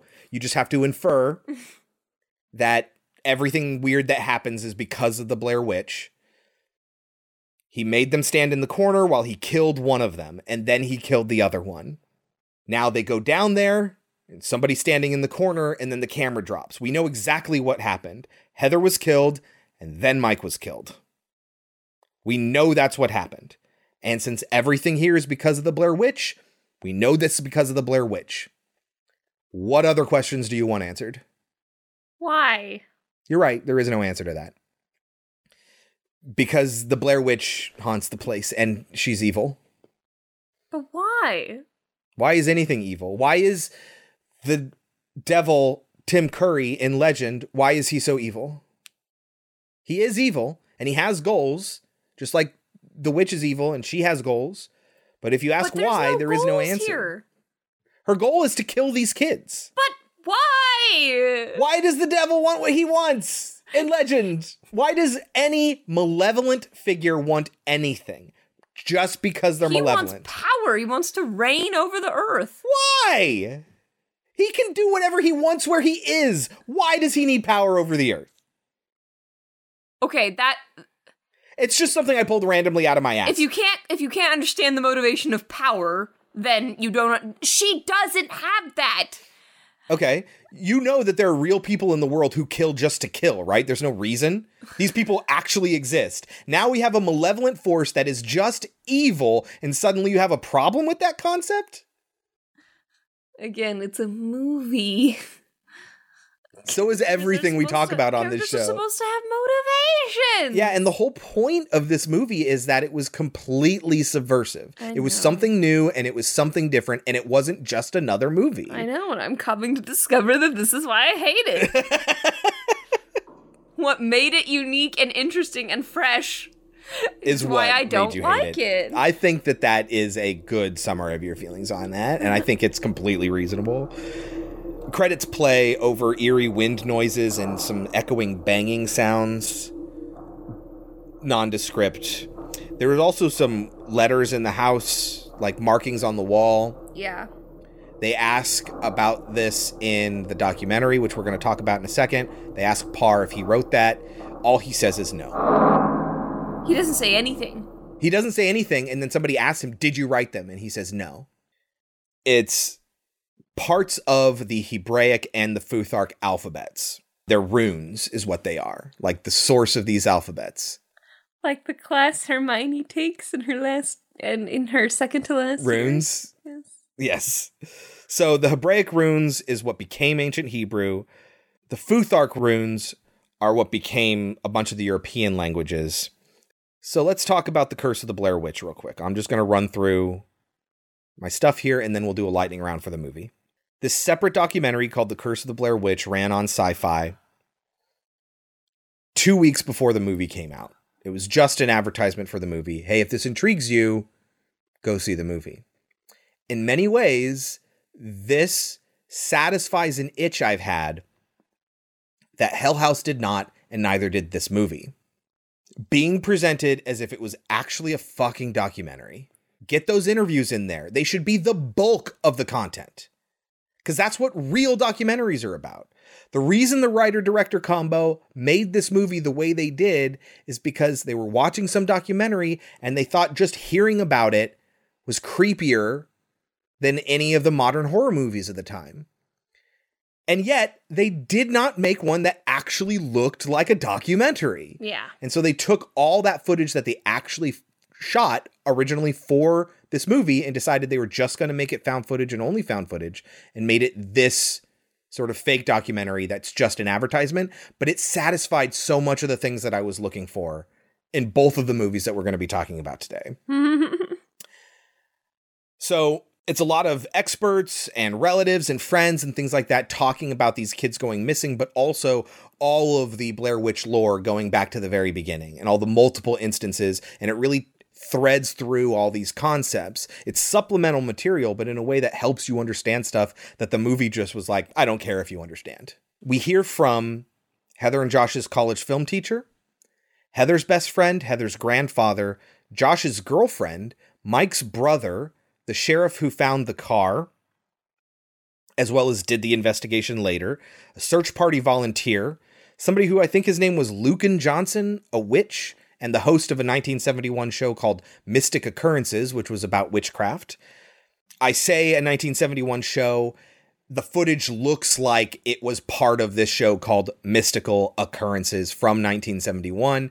Not that they got the host of this show to come back later and answer questions. They just took clips from this supposedly real show. We also hear from a professor of folklore, the town historian, the anthropologist who found the bags, which is a really important part of the story that the movie never tells you, and a private investigator that even this doesn't tell you was hired by Heather's family, I think. Mm-hmm. We find out that the witch's name is Ellie Kedward, and that when kids started going missing, she was blamed even though they never could prove it. And she was run out of town in a harsh winter and thought to have died. That's the source of the Blair Witch. And there's your reason right there. It's a Maleficent reason. She's angry because she's excluded. She was kicked out of the town. She wants to get revenge on these people. Oh, that's right. All this history that the movie didn't tell us. Exactly. We find out that the footage she was recording, the documentary she was recording, was actually for her thesis project, and that the teacher feels bad because he didn't recognize in her thesis proposal that she was planning on going out to the woods and filming there. He would have told her not to. I wrote down that I appreciate it uses a bunch of extra media that's not just clips from the movie. It does include some clips, but sparingly.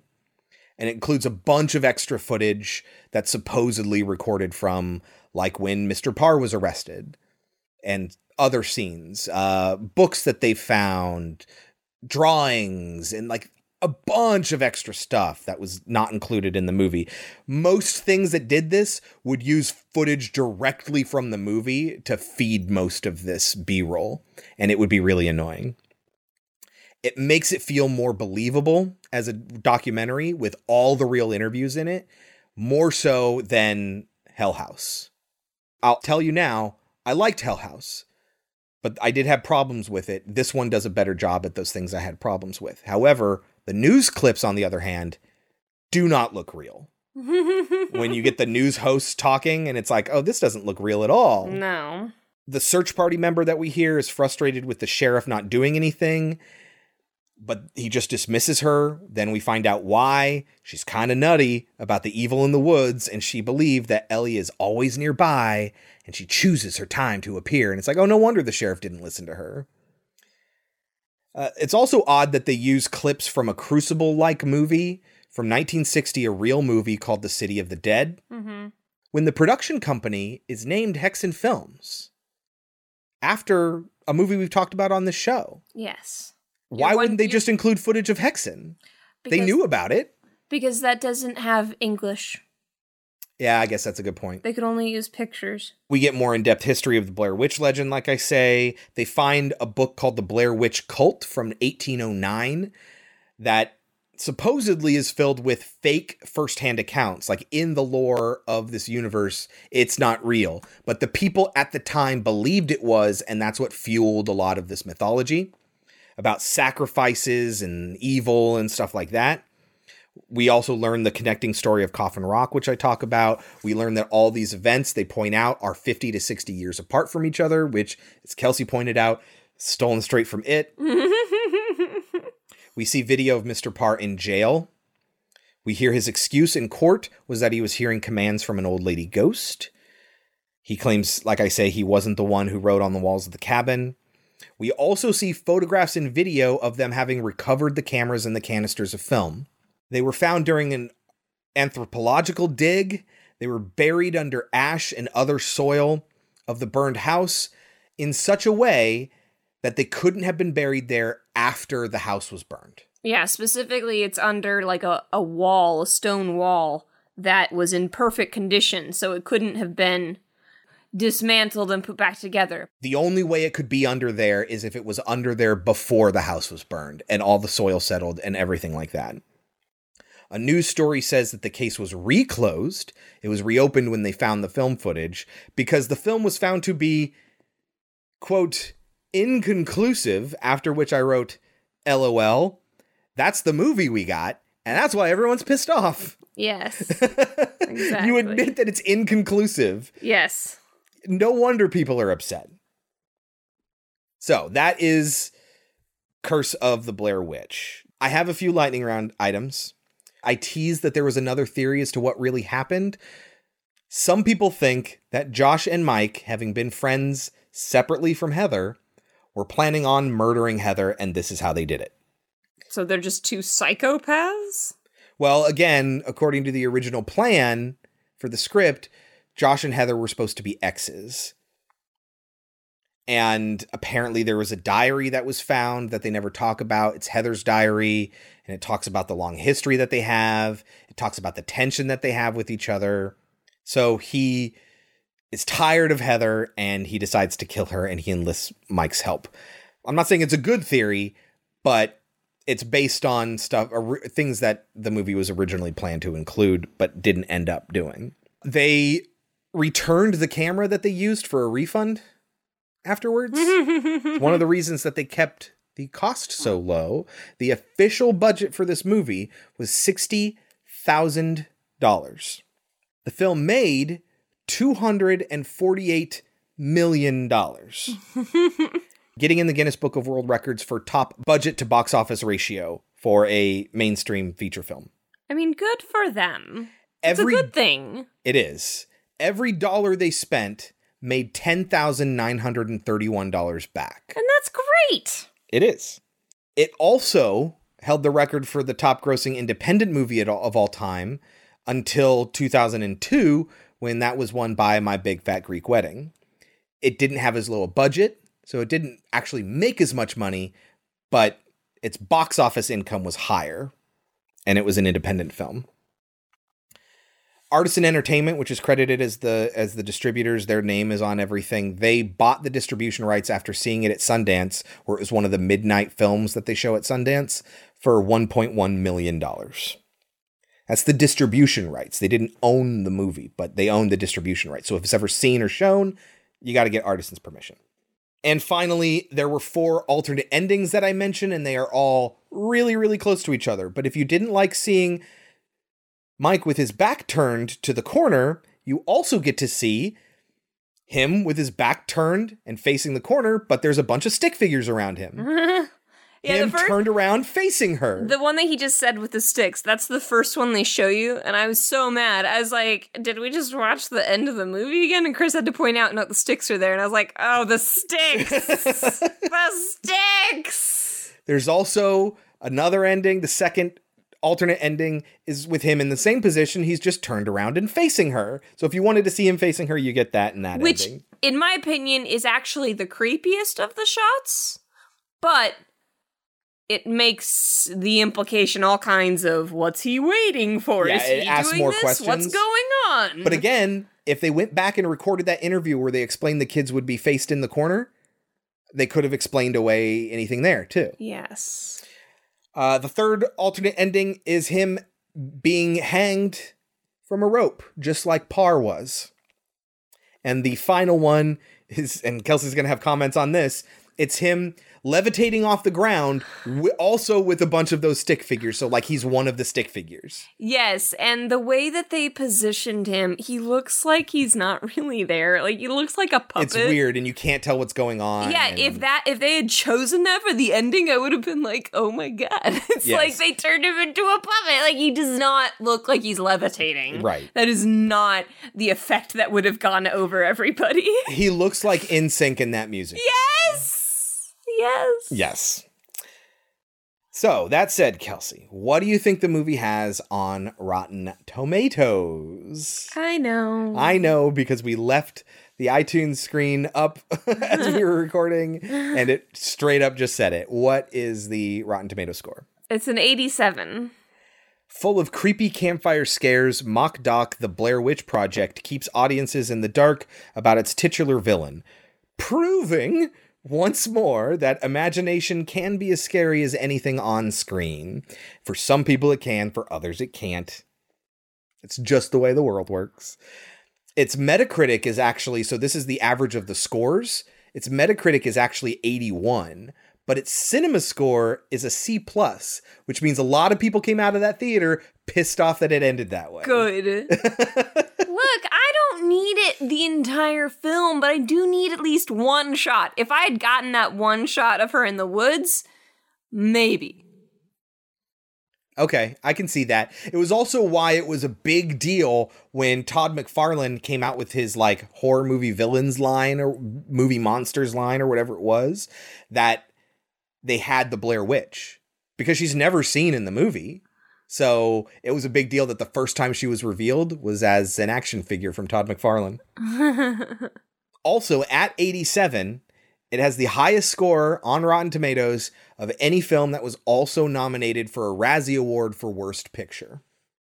There were a lot of people that, just like you, were baffled by how successful it was and how it worked on people. No, like, and thought it was bad. I get why it scares other people. It just does not work on me. I don't know if it'll make you feel any better, but Heather was also nominated for Worst Actress. And it's not just at the Razzies, too. There are other bad film awards that come out. It has an 87 on Rotten Tomatoes and was also nominated for a Razzie. So what it did, people didn't think, and you get this from Kelsey and I, people didn't think it was okay. They either loved it or they hated it. It averaged 81 on Metacritic. 87% of critics that talked about this movie had a positive review, which is great. But it was also considered by many critics to be one of the worst movies of the year. So it was just very, very divisive. That is the nature of this movie. Do you think that it is overrated or underrated? I certainly think it's overrated. What would you give it? I would probably give it 71. Sounds a little like a compromise score. After all this conversation, like you're giving it a 71 because you recognize that it worked on people, which we've done that in the past. I'm not saying that's a bad thing. I'm just asking you to confirm. Is that the case? This movie gets so many points for the one thing that I think really makes me hate it. It's realism? Or its focus on realism? It's dedication to it's like they sat down, they said, we are going to make a guerrilla film. In a way that people just don't make these movies. And that's really impressive, and they did a lot to get that done. Mm-hmm. I mean, people make improv movies. People make found footage movies, and they have long before this movie came out, but they just did not make them in this way. Yeah, and that's cool. And I love that the actors did it. I love that they had to be on at all times, you know? Like, obviously they could turn the camera off whenever they fucking felt like it, but like, right. You know what I mean? Like, that takes a lot of dedication. And I do understand that it terrifies people. I think it's stupid. See, that's the thing. It doesn't terrify me, but it grabs me every time. It does not grab me. Every time. But I'm giving it a 71 because I think it deserves it. I'm going to give it... Are you terrified what I'm going to give it? No. I'm going to give it an 85. Okay. That's fine. I mean, 81 Metacritic, 87 Rotten Tomatoes. I think those are pretty spot on. I'm going to give it an 85 myself. Not only just for what it did, and it did a lot of bad things too. Jason Blum from Blumhouse said no to this movie. And then he would produce Paranormal Activity. Well, he made tons of money off that, so it didn't really matter. So you can see how this just changed the industry. I don't. For best or worst, for good or ill, it changed the industry. It did. And I think it needs to be recognized for that. Yes, and that's why I'm giving it a 71. Uh-huh, totally. All right, Jesus. That's a lot of talk about the Blair Witch Project. It'll probably end up in the edit to be longer than the movie actually is, but that happens sometimes, you know? There's a lot to talk about with the Blair Witch Project. So before we move on, Kelsey, horror trivia. Psycho was the first American film to show what? A flushing toilet. It doesn't even say flushing, it just says... No, you had seen toilets. It's the act of flushing on screen. That was the problem. Anyway, Kelsey? Yeah? What is the sequel to the Blair Witch Project called? Book of Shadows. Here's the thing. There are 2 sequels to this movie. Yeah. There is Blair Witch 2, Book of Shadows, and just Blair Witch. And Blair Witch, the better sequel, which we will talk about sometime. We'll see. We'll watch it. It just completely negates the fact that the second one ever happened. I remember when it came out, baffling me. Why on earth they would make a sequel to this movie that had such an impact in the way it did that wasn't a found footage film? It was just a movie. I think I've seen the movie twice. Yeah. Once when it first came out, and all I remembered was, I hate the goth girl. Uh-huh. But I want her outfit so bad. I wanted her outfit. Oh my god. I just remember them dancing in the pages of their script that they tore apart. Well, the second time I think we saw it together with Nate and all of them, and I was like, oh, they're all on drugs. I did not understand that. But it's not good, and it's like in the universe, this footage that we saw it existed, but not as a movie. It really was found footage, and it was like, why? Half of it, I understand their motivation, but why make it just a normal ass movie? They're trying to give people like Kelsey what they wanted, and they ended up in the process making a real shitty movie. Blair Witch, I think, was much better. You get to spend a lot more time in the Parr house, which I wanted more of, and I got. Oh, you remember it? I do. I can't remember it. I just remember I liked it. We will watch it on the show sometime in the future, although Kelsey is committed to watching Book of Shadows first, even though Blair Witch pretends that it didn't happen. I can't do it. Oh, it's fine. I did it with Reanimator. Yeah, hey, that's a good point. Because we were recommended to do that. That's also a good point. All right, Kelsey, moving on to our next movie, 2015's Hell House LLC. At first I was like, where's the comma? But apparently neither the comma nor the periods between LL and C are required. The movie was written and directed by Stephen Cognetti. Same guy. It's never good for Chris. Well, not never, but a lot of times when it is and the movie is awful, I can point to exactly why. It stars Gore Abrams, Ryan Jennifer Jones, Danny Bellini, Jared Hacker, and Adam Schneider as our 5 main characters. What is Hell House LLC about? A group of people who put on a haunted house every year in Queens, New York, have decided, for whatever reason, because they certainly don't tell us, to move to a house in a nearby suburb of New York, basically, and they're going to turn that into their haunted house. It's a hotel. Yeah, a hotel. And don't come flying at me in the comments saying, in the movie, they do to explain why they moved there, because it sucked working in Queens. Yes, they say that. Yes. That does not explain why they decided to take their entire business out of there. All that is that's Alex rationalizing to everyone else why it's better where they are now, but it does not explain why they moved in the first place. The movie very violently does not tell you. Yes. We'll get to that a little bit later. And things go south. Yes. Whenever you don't know how to finish the summary, just things go south. That's a piece of advice to everyone out there. The movie is free on Shudder, Prime, Popcorn Flicks, and Tubi. It's $3 to rent and $8 to $10 to buy on Microsoft Store, the Amazon Prime Store, where if I guess you're not a subscriber, and Vudu. Who recommended this movie, Kelsey? Dad Wears Glasses. Dad Wears Glasses. We mentioned you in the last episode. Thank you very much. He recommended both films. I actually really enjoyed this movie. I did until the end. Do you think people should watch it? Yes, but don't be mad at me when the end sucks. There are a lot of problems with this, and I will not hold back.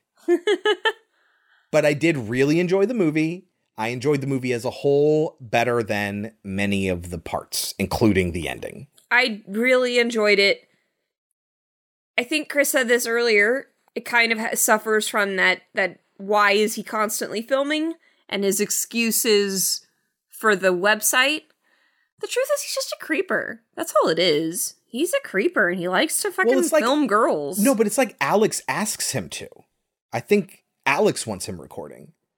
Because you're talking about Paul, the guy who's the cameraman for most of the movie. Mm-hmm. Yeah. But he says it's for the website. Yeah.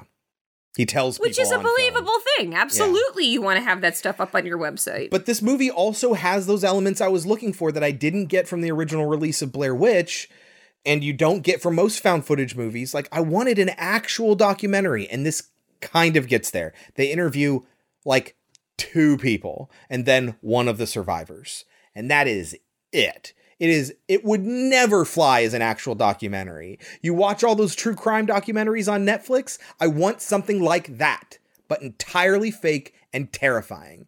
Please give me that. It's not Hell House LLC. I will tell you that right now. But I did really like the movie.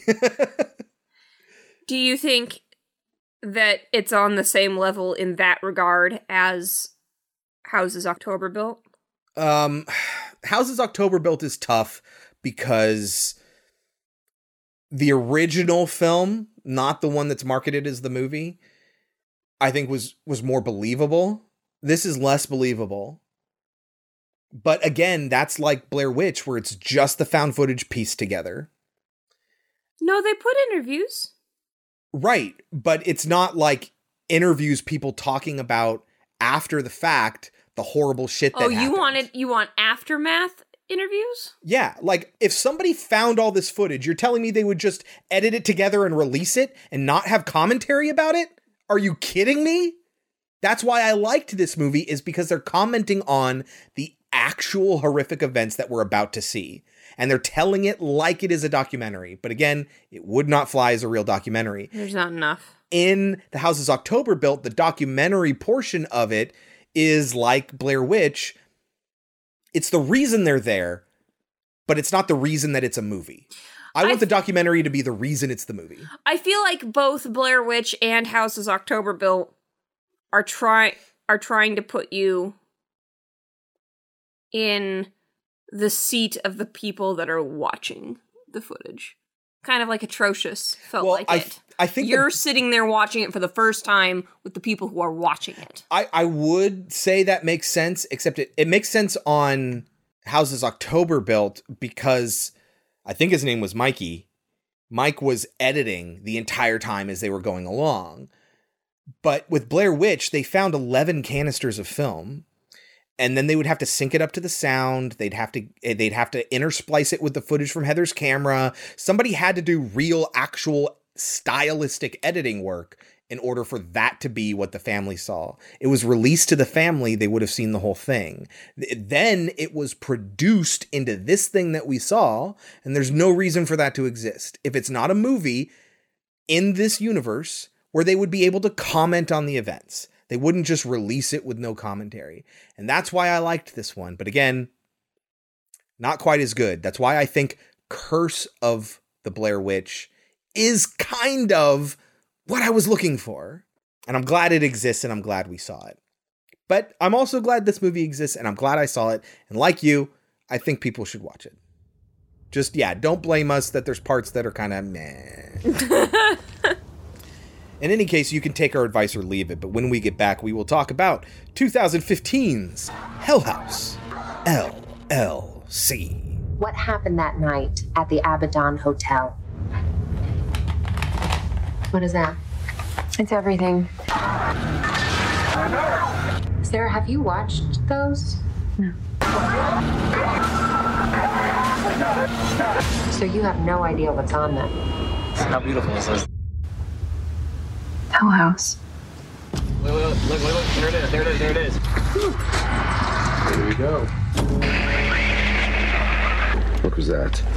I don't know. You have heard the rumors about this. There are no rumors about this place. No rumors. We talked about this. It's supposed to be haunted. Hey, man. How many freaks do we have? 3 freaks. What's going on? Are you sure?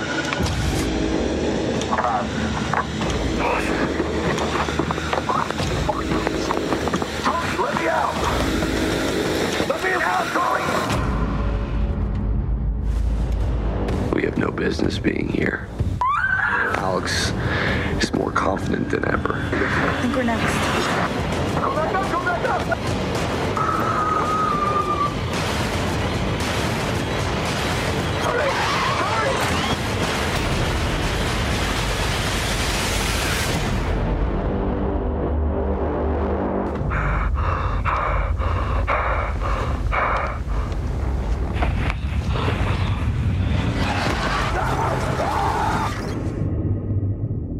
Kelsey, why don't you get us started? How does Hell House LLC begin? We get another title card explaining that it's a documentary about a haunted house tour tragedy that happened in 2009. What you are about to see is a documentary on the mysterious events surrounding the 2009 Halloween haunted house tour tragedy. Just put in parentheses, you know the one. My question is, if this was just a regular-ass documentary, why would it say this? It has an intro like a found footage movie where it's like, what follows is the footage that we found. Like, no, it's what follows is a documentary about it. Like, what documentary announces itself by saying, what you're about to watch is a documentary about the thing that you chose to watch. So why am I telling you this? Because it's not a real thing that happened. You're not sitting down to watch a real documentary about a real event. But again, I do like that it's an actual documentary with interviews. I say actual, but it's formatted like an actual documentary with interviews. Because who would just release raw footage with no commentary, right? And yes, we immediately get some interviews. All of the people they interviewed right here just say, I don't know what happened. Yeah, and I don't think we're ever going to know. People that were there are still saying, I don't know what happened. On October 8th, 2009, a Halloween haunted house opened its doors in Abaddon, New York, a small town just outside New York City in Rockland County. You couldn't think of a better, more believable fake name than Abaddon? Which is funny because some of our friends used to have a cat that was named Abaddon. You want to tell our listeners what Abaddon means? Well, first, let's just talk about the fact that this was a giant black cat. He was huge. It was really cool. But Abaddon's like a demon of hell. He guards the gateway. Yeah. Mm-hmm. So we immediately get some found footage of a YouTuber who was able to upload her video to YouTube before they could get their hands on the film. Which, this worked, I felt. It was an interesting way to introduce, like tease what we're about to see for the rest of the movie. Yes. Now, I had a problem with this. Chris was like, why wouldn't they want people to film it? Do YouTubers get to do full-on walkthroughs of haunted houses? Because why, if I've seen it, why would I want to go through it? Well, first of all, it's always on YouTube. Second of all, we went to the Halloween Horror Nights. They were doing videos about what was in there, but they weren't inside. No, they were taking the cameras through and holding it up. Oh, yeah, absolutely. Yeah.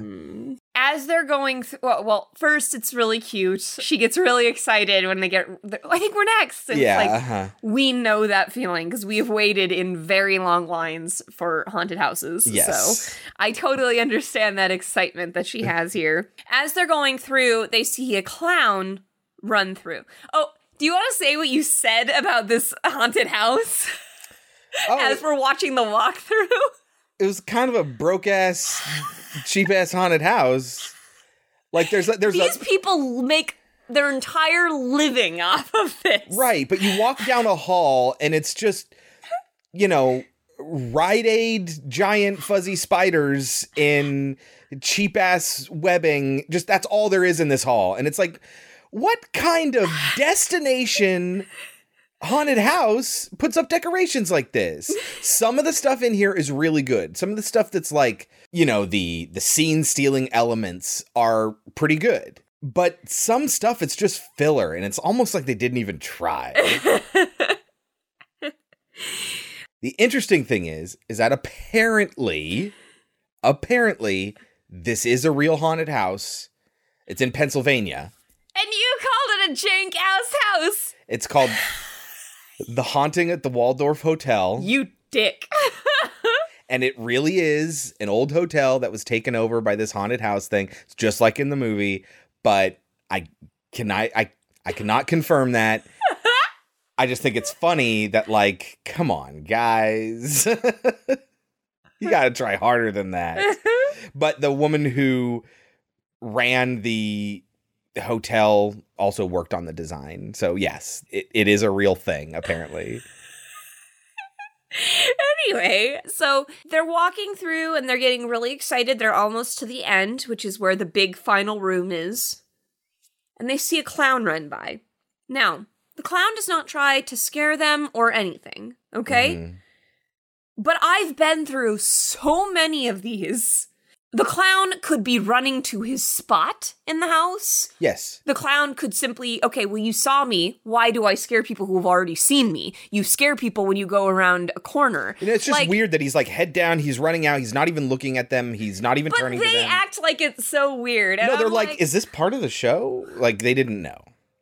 I wouldn't even question it. And then, immediately followed by a woman in civvies running by. Yes, so this is a real person running by. Now that, if I saw that happen, I'd be like, oh shit. Something's going on. And that's when the guy with the camera says... Technical difficulties on opening night. Which is exactly what I would assume. Exactly, yeah.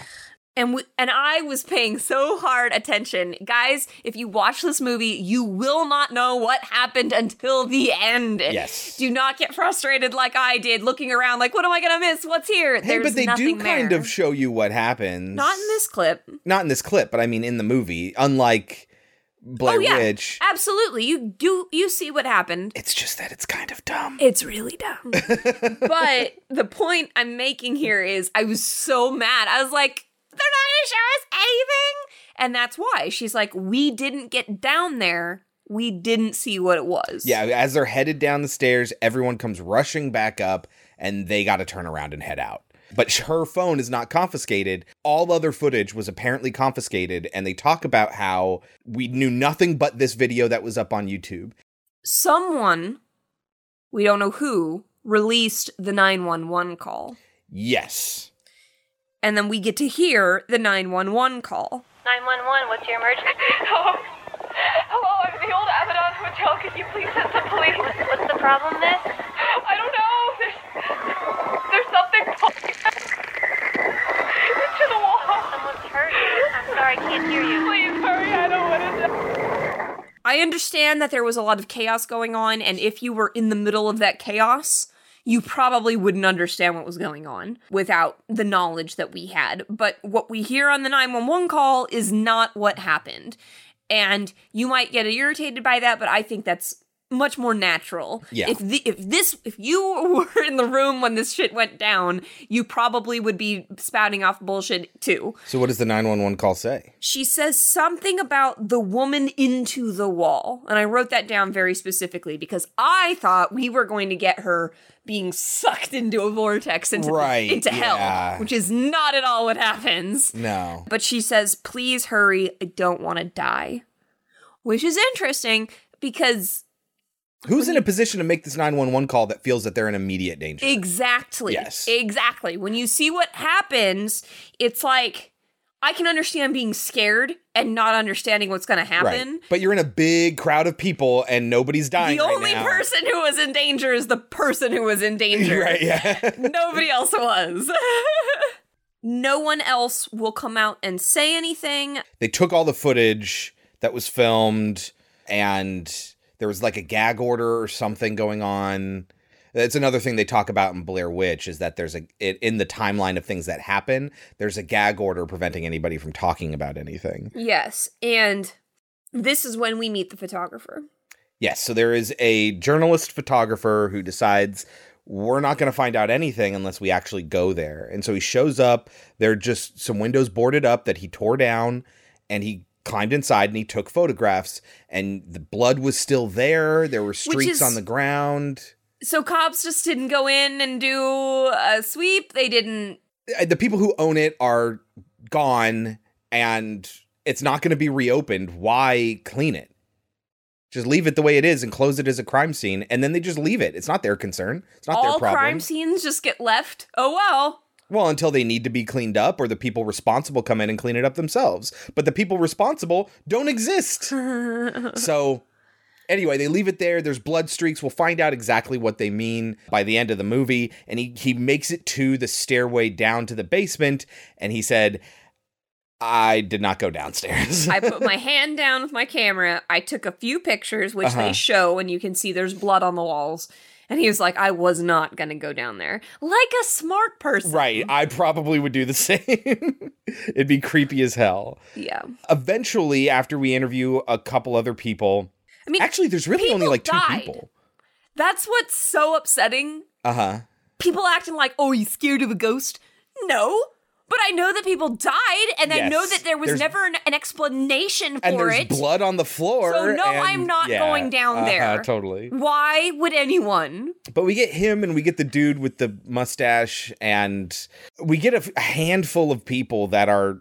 We don't get enough interviewees. That's the problem. Yeah, because this is right when we get into the found footage. Right, And from so this on, we're basically only It's going to watch mostly found footage, and that's really disappointing. So we meet Sarah Hovel, who is as they describe her, a member of Hell House. She had been staying with family since this had happened. That's what she says. That's what she says. And that's why nobody's been able to reach her. But she showed up and she's willing to give an interview. And she also has tapes. And they're like, what are these tapes?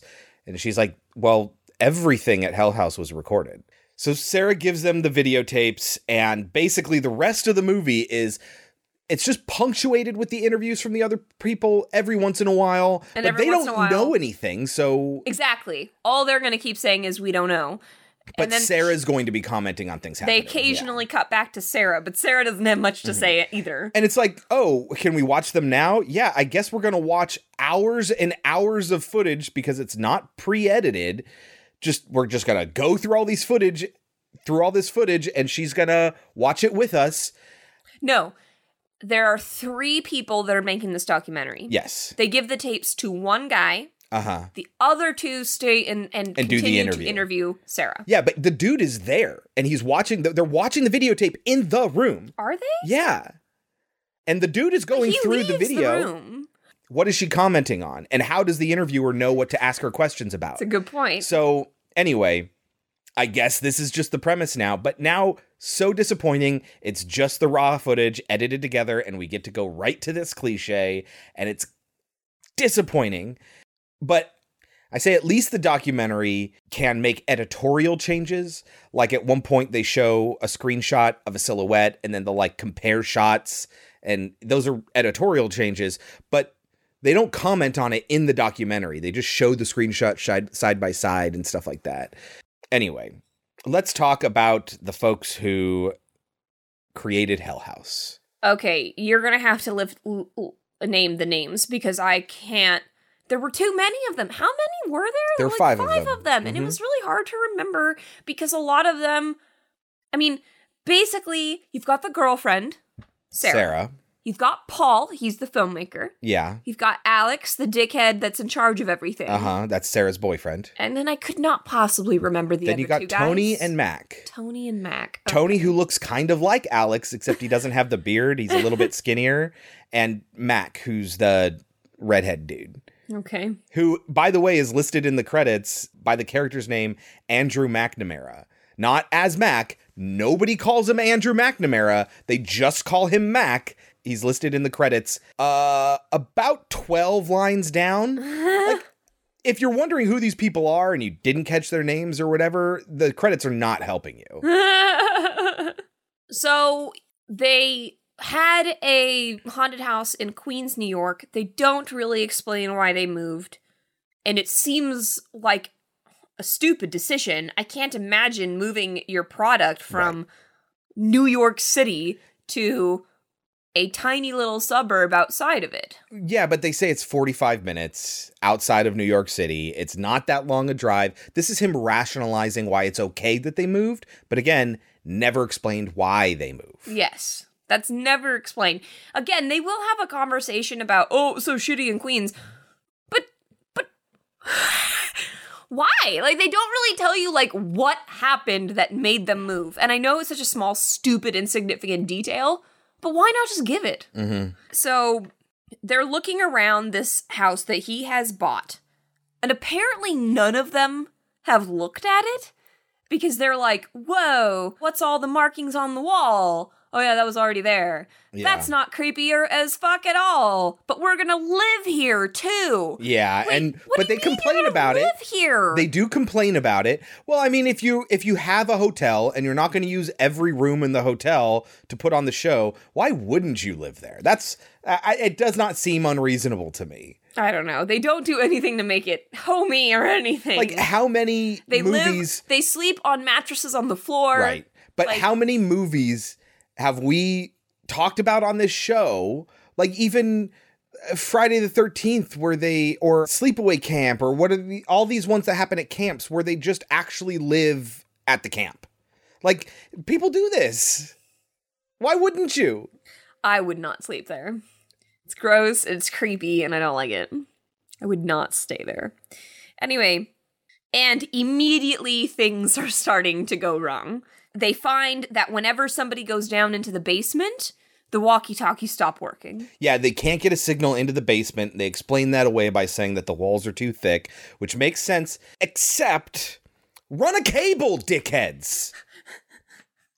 Instead, they decide to put a bouncer in a clown outfit to just look like one of the dead bodies that's downstairs to protect the girl actor that they're actually going to put down there. She's going to be tied up and they're worried about people fucking with her, so they have a real human being. That's a good idea, but also run a cable. Like, you have... That's why Sarah will have to run through the people because they can't communicate. And it's like, I don't know a lot about running a huge money-making haunted house, but I certainly know that you need to be able to communicate to the different people throughout the house. And they even have, like, glow-in-the-dark tape on the steps as, like, a liability issue so you can see where the steps are. So also seeing a cable run down there would be fine. Plus, you can make a cable look creepy. Yes, you absolutely can. So, like, this really seems like a non-issue.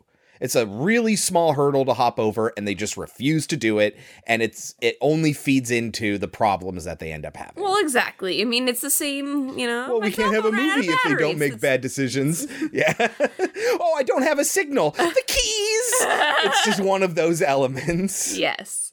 But yeah, so they're talking about, like, there's a lot of real devil shit. Like, there's books down there, there's Bibles. Like, it's really creepy.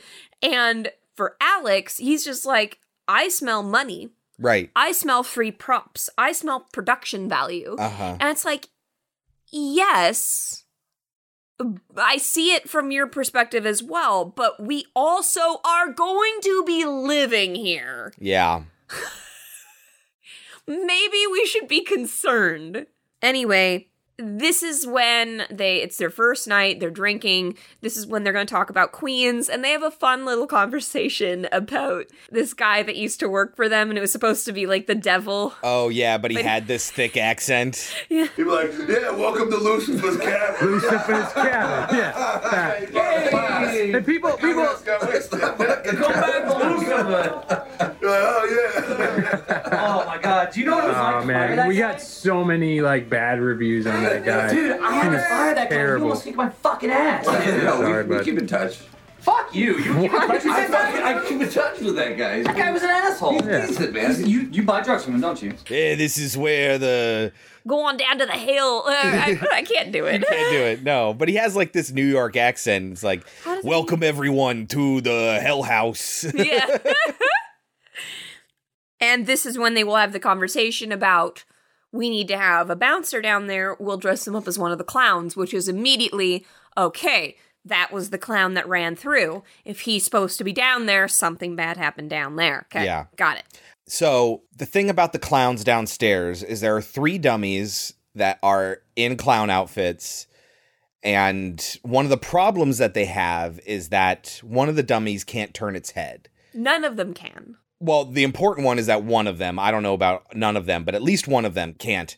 And so they just need to keep them looking straight forward. And that means that the bouncer just needs to just be looking straight forward too. Otherwise, it'll be really obvious that the other 2 are dummies. But they do have a stand-in dummy clown down there in the meantime. But also, we're going to see one of these dummies, the black and white clown.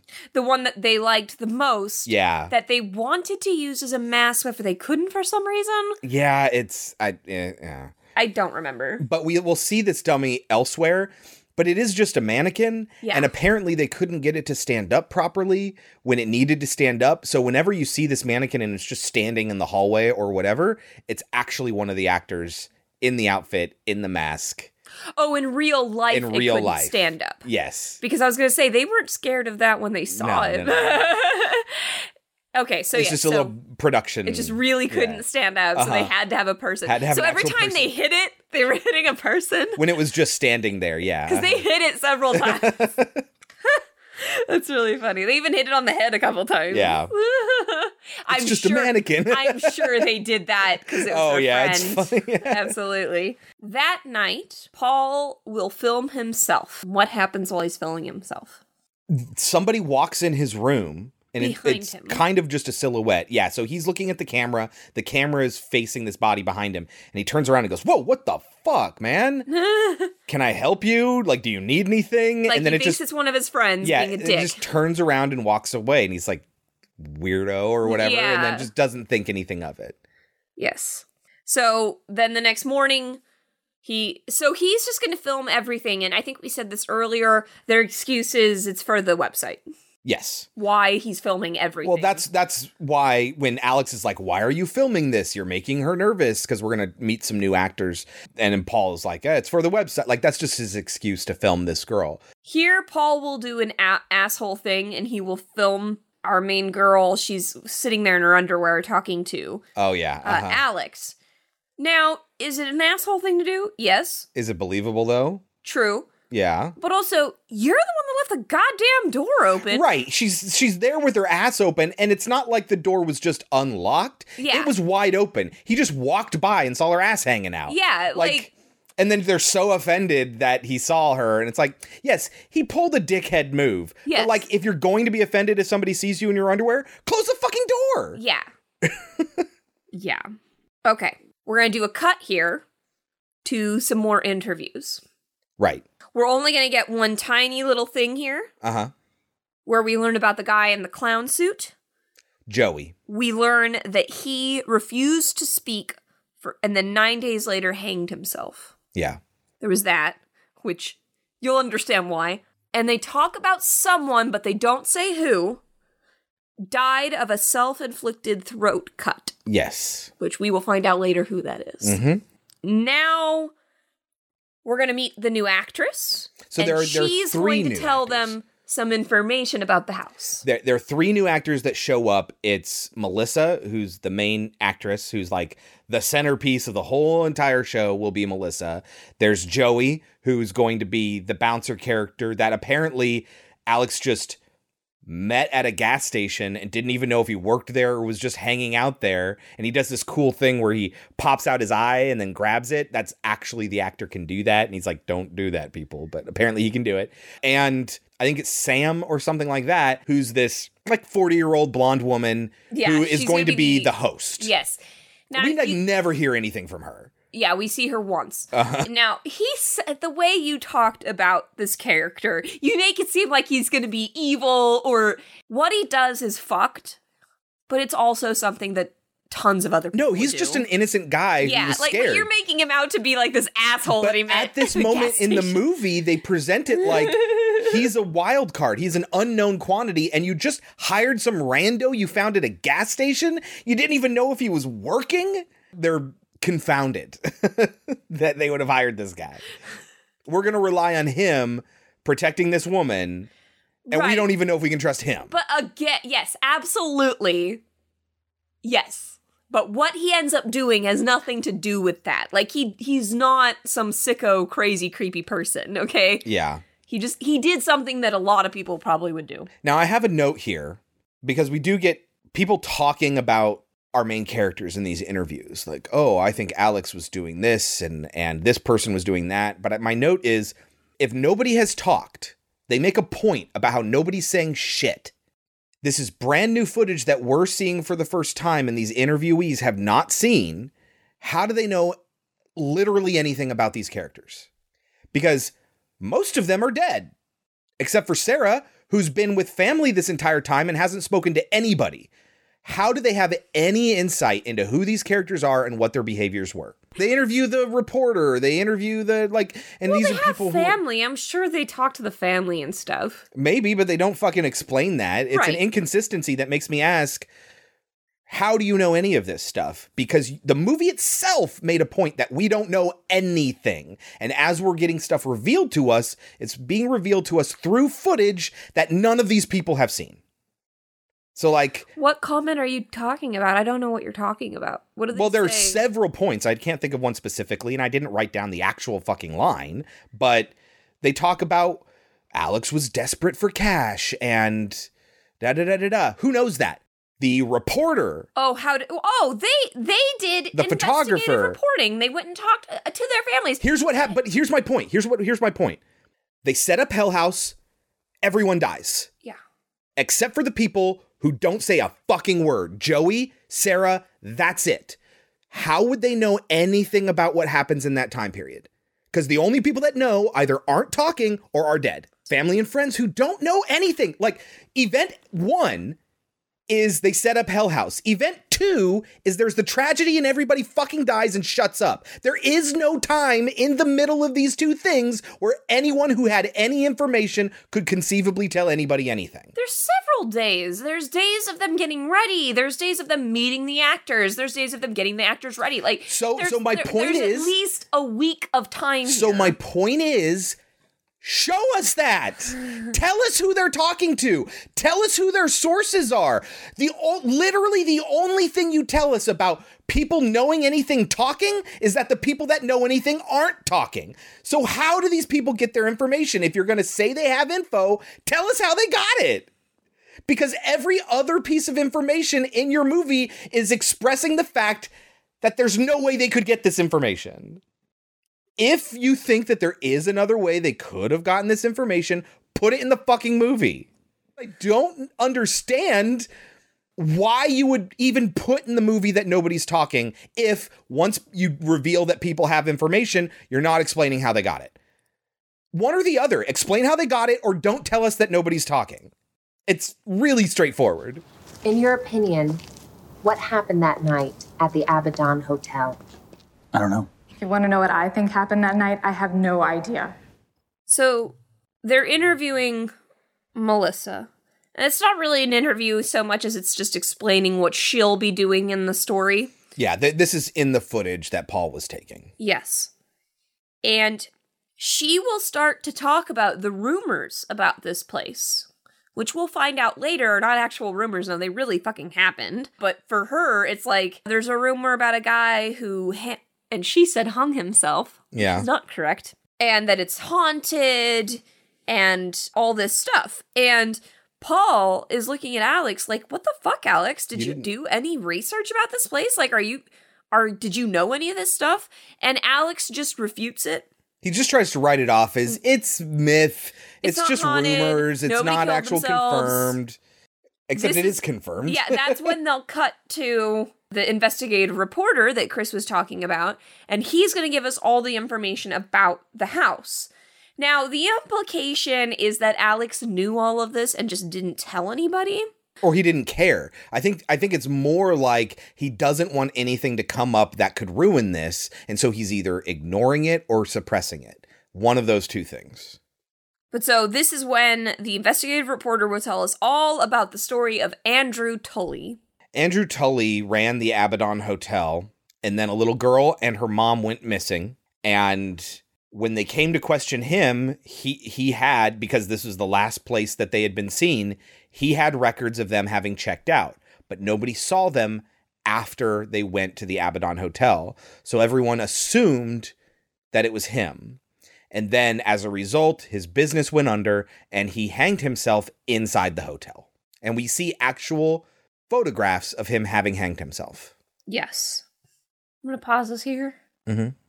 Where does the cult come in again? Do we learn about that later? This is the thing. They don't really talk about a cult. The implication is that they disappeared because of, like they were killed as part of a ritual. That was the rumor. And then it turns out that the rumor's true. But why would he kill himself? Right. This is my point. Meanwhile, we get a conversation between Alex and Paul. And Paul's talking about how badly he wants to sleep with Melissa. And Alex is kind of just telling him, don't be an asshole, la la la la. And then... says Alex the asshole. Yeah. And then Paul says, well, I love you too much for a lawsuit. And he starts to walk away, and Alex suddenly goes, thank you. No, actually, literally, thank you. I didn't think about that, please. I don't want to get a lawsuit. Then that night, they hear a strange noise, and they literally say, and it's three of the guys, three of them. I don't know who the fourth one is. I don't know who the three are. It's obviously Paul and Alex, but somebody else too. And they hear noises, and they literally say, I just heard a strange noise. I'm gonna go investigate. I'm gonna go investigate. Yes. It's like they said, fuck you to Scream. Well, you all might of as well them go are and up. investigate a strange noise. You should never say who's there. Don't you watch scary movies? It's a death wish. You might as well just come out here to investigate a strange noise or something. It's all four of the dudes are up, and somebody said, we all heard that noise. Where did it come from? And Tony's like, I didn't hear the noise. You woke me up because of the noise. Yes. And I so, woke up because of you. Yeah, exactly. And so they go investigating this noise. But nothing comes from it. They don't find anything. Right. So then we find out what the walkthrough is going to be, which we'd already seen through the original video, but now Alex is explaining what they're going to do. And this is so interesting. And this is really kind of like the selling point of the movie, is that the whole movie takes place inside a haunted house attraction that's off hours. And that's really interesting. They talk about how they're going to have a crazy chef because they've got the kitchen. Right. So they're going to use that to have a chef guy who's probably wielding a cleaver or something. And yeah.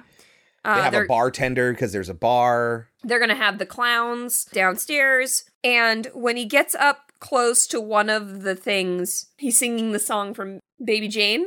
Yes. I'm writing my letters to Daddy.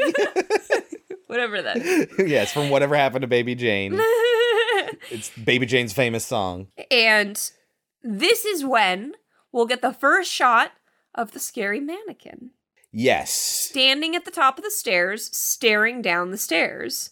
And Paul is just like, hey, dude, or something. And yeah, like, he thinks it's Tony, I think. And the guy won't respond, and he's like, all right, weirdo, which is exactly what he said earlier with the guy that came into his room. Uh-huh. And he turns away, and he turns back, and it's looking at him. And again, he thinks it's one of his buddies, so, you know, whatever. And when he heads back, he sees Mac, who was just reading, and now Tony's there talking to Mac. Yes. And he's like, what the fuck? This was a great moment. He walks into the room and sees the person that he thought it was, and so he runs back, and it's gone. He's just screaming, what the fuck? How did you get there? I'm gonna catch you! Yeah, and but so it's not there. So Alex and Sarah, who are going for supplies, come back, and then he shows them all the footage, which is going to be a key thing that we're going to come back to in this movie. He shows them the footage, and they all see it, and they're like, oh, that's weird. And he's like, no, you guys don't fuck with me. What did you do? And they're like, no, you're fucking with us. And so both parties think the other is fucking with them. But there is no resolution. But here's the thing. It's absurd that Paul would not be more scared. Right. Well, because he thinks that they're fucking with him. I understand he's deluding himself by thinking that somebody did it to him. But obviously, he figured it out on his own. How did you get from there to there? You couldn't have. And when he runs back, he's not there. Like, he should know logically that's not possible. I think you're right, because the argument he's trying to make is, you guys, I'm not fucking with you. This really did happen. So it's not so much that he thinks that they're fucking with him, is that he's frustrated that they don't believe him. Which means he should be more concerned. He should be more worried than he actually is. Again, even if you want to delude yourself into saying that it must be one of them, you'd still be freaked out. Yeah. And he's not nearly scared enough, in my opinion. And this is when... So Sarah will start to do weird things. Yeah, it's the middle of the night, and Mac and Paul are hearing noises. And we're going to say Paul's name a lot because he's the one that has the camera most of the time. Yes, which is funny because you don't see Paul very often. And then when he Except dies... when he talks to the camera. When Paul dies, I'm like, who's handling the camera now? I'm lost now. I don't know who my cameraman is. So anyway, Mac and Paul find Sarah. She's in one of the rooms near the basement, the stairs down to the basement, and she's just staring into a corner like in Blair Witch and talking, but the subtitles say she's speaking in a foreign language. She's not. They've It's just backwards. backmasked her speech. So You can tell even but the the way it sounds. They didn't even try to cut that out. So if it's intelligible, I will put that here. If it's not, you know what? I'll still put it here and you can hear what we're talking about. When I got to the front door, the police You okay? were arriving. Sarah, Happy to be alive. They didn't ask me any questions or anything. They just rushed me out. And they say to her, like, Sarah, what are you doing? And then she just kind of comes out of it. And she like starts freaking out and crying, and then Mac has to like hug her and hold her. It's okay. It's okay. Oh, I wrote that there was no resolution. Because we don't know what happens. But she does freak out, and then like that's the end of this story, is just her freaking out. Oh, no, they hear more noises. She's panicked, and this is when they're running through the place and the lights are all out. And I'm like, what's preventing you from turning on the lights? Like, why didn't you install more lights in this place? They use spotlights everywhere, but when they're running around in the dark and they're all freaked out, turn on the lights in the ceiling. Like, why? There's power to this place, right? Like, turn on the lights. Yeah, I don't know. Eventually, I think it's Paul. It has to be Paul because Paul's the one with the camera. Paul figures out that these rumors are true. And he talks to Alex about it. And he's like, Alex, what the fuck? You didn't tell us. Like, this is wrong. And he's like, I think that it would be wrong of you not to tell them. And Alex says, I'm thinking like a businessman. Mm-hmm. And all that matters to me is money. And if I tell them, that might get fucked. So I'm not going to. Mm-hmm. Which is super messed up. Yep. Super, super messed up. But I get it from his perspective, because at this point, nothing has happened to him. So it's like, from his perspective, everyone is just getting scared. Yeah. But my opinion is, you wouldn't just assume they're getting scared. They've been around this stuff. Right.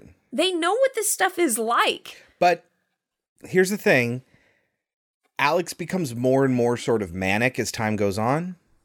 So I think part of this is it's a desperation. It's not a logical person assessing a situation and making a decision. It's him feeling like he has no other choice because everything is invested in this. Always. Yeah. It's all the money's wrapped up in the house. Can't leave. Yeah. Yes, that is a horror movie trope, yes. Especially with haunted house stories. Yes, always. Mm-hmm. Except for Insidious. Insidious is the only one that didn't do Where they just get up and move, and then it continues. Insidious is great. Why haven't we covered Insidious on the show yet? Because every time I want to do Insidious with a movie, somebody recommends the movie I wanted to put it with, and they recommend it with something else. That's happened twice. Anyway. They put Paul in a hallway with the camera and the strobes so they can see what the effect looks like. And since it's a narrow hallway, not everyone can cram inside there, and they need the doors closed. So Paul goes in, he's recording, and then it's flashes, and Kelsey couldn't tell what was going on here. I couldn't tell, yeah. I was like, no, there's a silhouette there that wasn't there before. And she's like, which one? And so he freaks out and he panics, and the door's locked and he can't get out. It's like, why would they have locked him in there? So that's part of the haunting, is that he gets locked in, but nobody comments on that. Yes. And eventually they're like, why are you freaking out? Why are you freaking out? And the documentary shows us frame comparisons where this is the shot that it's supposed to look like. This is the shot that has an extra body there, just like staring at him. And that's what he got freaked out about. But they never come back to anyone analyzing that footage. Yeah. Just like the first time when Paul recorded it and he showed everyone, I was like, okay, good. Now there's a recording and nobody looks at it. It's weird.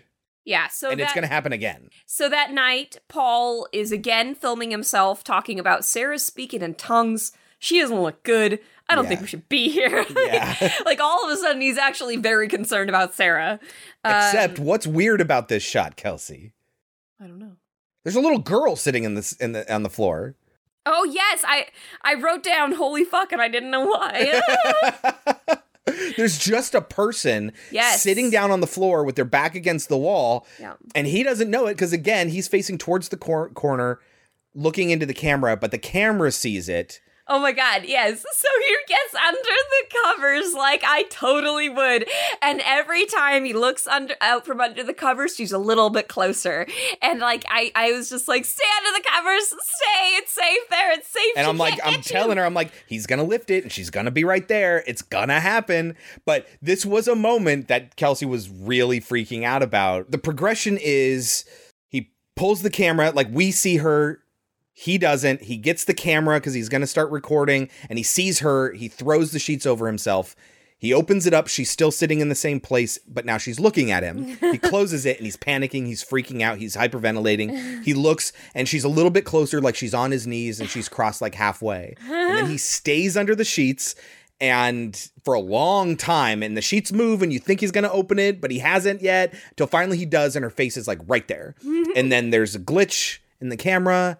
And he's attacked. And he's attacked. We hear him be attacked, but we don't see what actually happens to him. This is going to be a motif for the rest of the movie where things like camera phones just start glitching for like. If it works for the movie, it stays in the movie. It's so dumb. Yeah. When is the last time you recorded something with your phone and there was a visual glitch in it, let alone consistently? A very long time. I can't think of But maybe they dropped their phone. And literally every camera and every phone? Because it just keeps happening. Oh, I guess it's the demonic influence, but really? They're ruining the walkie-talkies. Really? No, they're not ruining the walkie-talkies. The signal can't get through the thick concrete.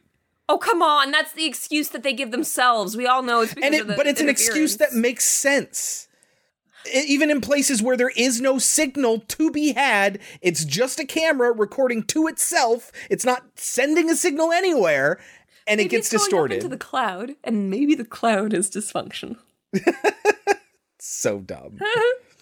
Anyway, the next morning, nobody knows where Paul is, and Tony finds the camera, and that's it. Now he grabs the camera, and for the most part, Tony is recording now. Sometimes Mac will record. But here's the key. They literally never look at the footage that Paul recorded. Yeah. Never. That's insane. They're like, where's Paul? He's gone. And they just assume he ran off, and they never look at the last thing he recorded. Well, okay. This is when something very strange will happen. They're like, well, did anybody fucking call him? Yes. So they call him.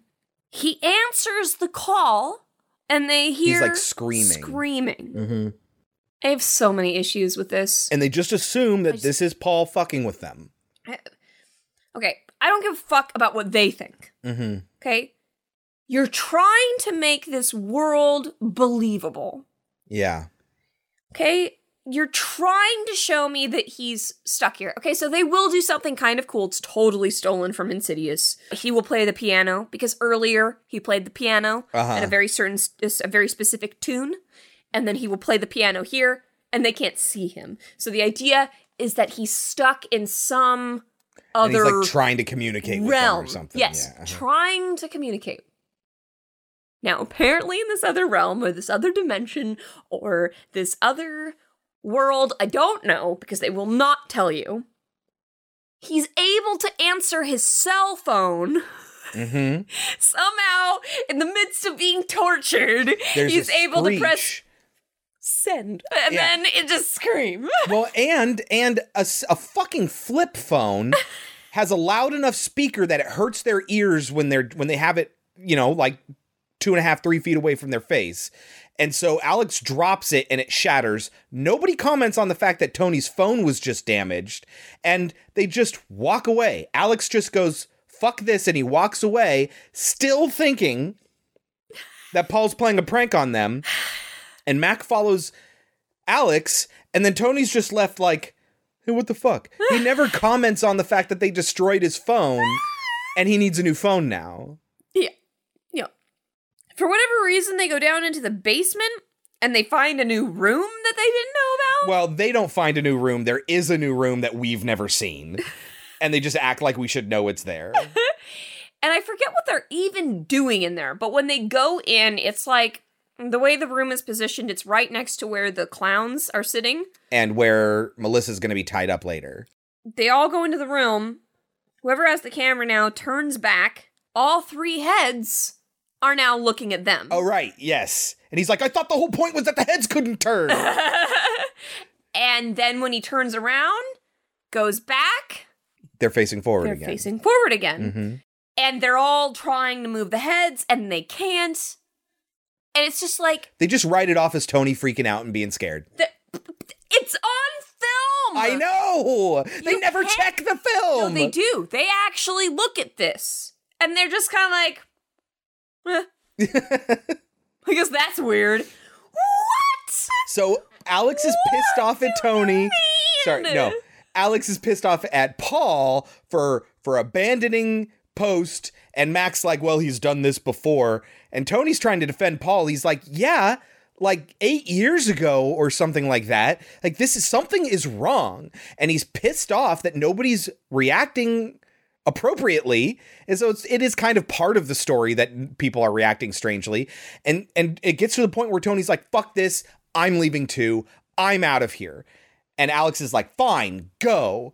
But Mac's like, no, we can't lose Tony and Paul. And so he goes after Tony, who has still been recording all this, by the way, recording himself storming out of the house. And he goes into the field across the street, and he sets the camera down to look at him just sitting in the field going, huh. And Mac says, there's something that Alex hasn't told anyone.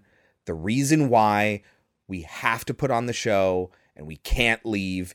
And once I tell this to you, you're going to realize that you have to stay too. Cut. The shot comes back and Tony's like, wow, I can't believe it. I do have to stay. Why didn't Alex tell anybody?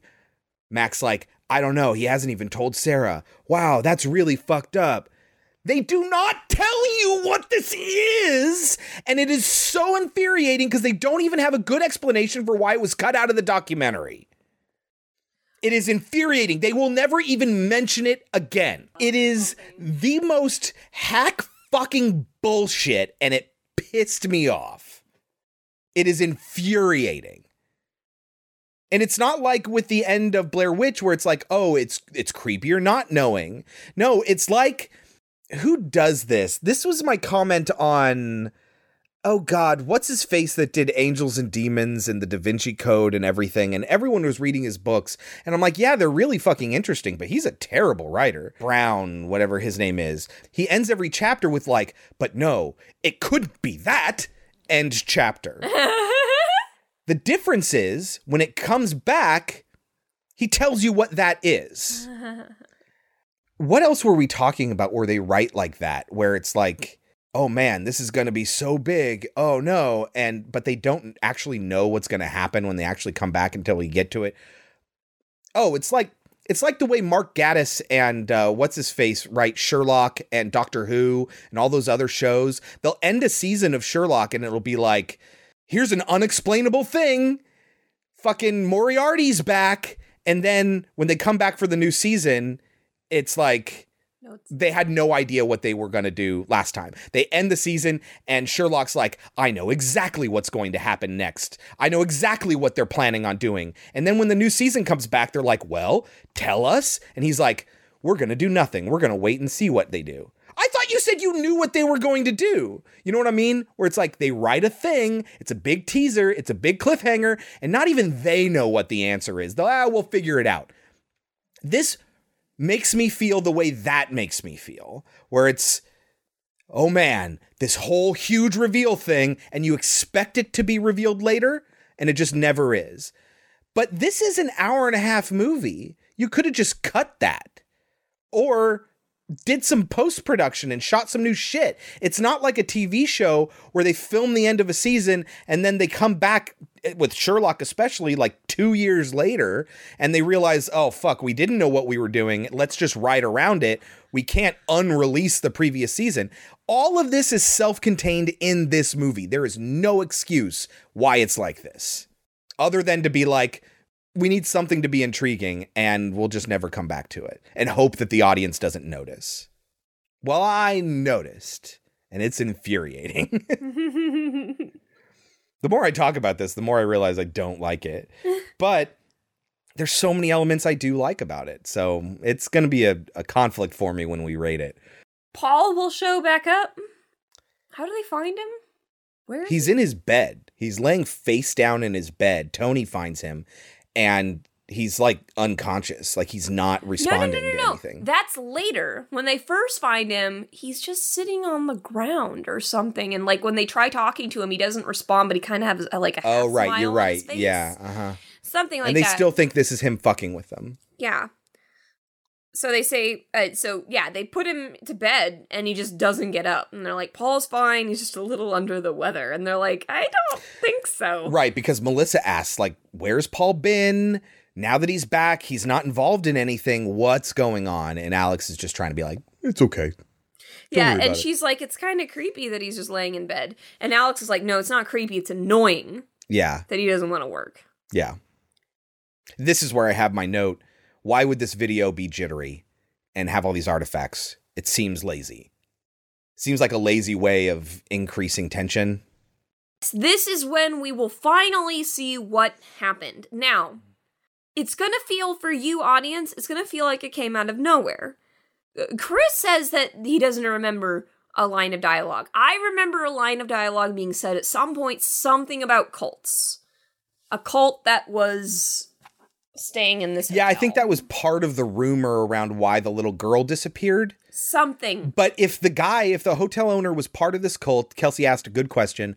Why would he have killed himself? Yeah. If he's part of the cult, why does he care what people think? You're right, exactly. He got away with it. Exactly. So it's really confusing. So here is what happened. And again, it's going to feel like it came out of nowhere. It felt like that to us too, guys. Yeah. It really does. Because all of a sudden, there's this whole cult. There is people wearing hoods that appear out of nowhere. The robed figures just standing there trying to be intimidating. It seems kind of lame. Yes. So apparently, a guy in a cloak just appeared, okay? In the basement where, In the again, basement. Melissa is tied up. She has her shirt, her nightgown is cut open, and she's wearing a bra under her nightgown, apparently. But she's tied up with her hands above her head. Mm-hmm. And Joey is in the clown outfit on the ground, making sure he's there to protect her as the people walk through. But all the people are freaking out because now there's a robed figure that's just standing there. And Melissa is freaking out because she knows this isn't part of the show. And she's telling people, this isn't part of the show. This isn't part of the show. Joey, get me out of here! Please, please, get out! This isn't part of the show! This isn't part of the Joey! Joey, no! Joey, don't leave me, please! Get me out! Are you okay? No, this isn't part of the show! This is what I was telling you back when we were watching the houses October built. This is where scares go. From here, it's not aggressively grabbing you and slapping you in the face and spitting on you, extreme experiences where you have to sign a waiver. It's things that make you start to question, is this actually part of the show or isn't it? That's the stuff that really gets creepy. And so I could see people going, oh man, this is really cool. I can also see people going, wait, is this not part of the show? Absolutely. And here's the thing. Before that happens, she's first yelling at Joey. And she's saying, Joey, you have the keys. Please just let me out. Because the dude in the robe is taking his sweet ass time He's to just get to standing her. there, yeah. Yeah, like Joey could have let her out. Now, here's the thing. Maybe the guy in the robe would have attacked Joey. There's no way to know because Joey didn't even try. And this is what I was saying earlier, okay? Joey will get scared and run away. Is that fucked? Yes. Would I Is have it done believable? Yeah, it's that? believable. It's very believable. Uh-huh. Would I have done that? No. Would a lot of people have done it? Probably. Yeah, no, it's 100% plausible that this would happen. So, in the midst of this chaos, the rest of the people are like, is he supposed to run? Is the guy in the robe supposed to be here? And she's telling them, no, he's not. And they're like, okay, what should we do? And she's like, I don't know, I need you to get me out of here. And there's so much confusion that people are starting to run Panic and run out. And what the robed figure does to the girl, We'll never know. Well, it's a little unclear. So again, the jittery footage makes things unclear. And now you're like, you can't see things clearly. So, but what about the Blair Witch thing where what you don't know is more scary than what you do know? But yeah, the Blair Witch thing has explanations. They're just people with camcorders. This tries to hide what's going on. It tries to obfuscate what's going on with video artifacting that doesn't fucking make sense. And that's my problem with it. What happens in Blair Witch is explainable. It's just some dudes with some camcorders and they don't get everything on tape all the time. That makes sense. The camera is looking right at what's happening, except there's video artifacting. Again, when's the last fucking time that happened to you? But whatever. So what we see is the robed figure approach Melissa. Then there's more robed figures. Then he reaches up to her, and at first I thought he was going to slice her throat or something. The next time we see Melissa, she's strung up on a cross on the other wall. Yes. And her head's down, and we don't know if she's dead or if she's alive or what. But we assume some sort of demonic cult sacrifice. Yes. And Mac and Sarah are trying to figure out what's going on. And they end up having to go upstairs. And this is where they encounter the cult again. And they freak out in the attic upstairs. And then this is where the interviewers stop watching the footage. And they ask Sarah what happened. And Sarah says, I came down the stairs from the attic. And when I got to the front door, the police were arriving. Happy to be alive. They didn't ask me any questions or anything. They just rushed me out. Nothing happened to you from the attic all the way to the front door. You just left? But they present that question and you're starting to think, yeah, that does seem weird. Yes. But she's like, you know what? I'm really tired.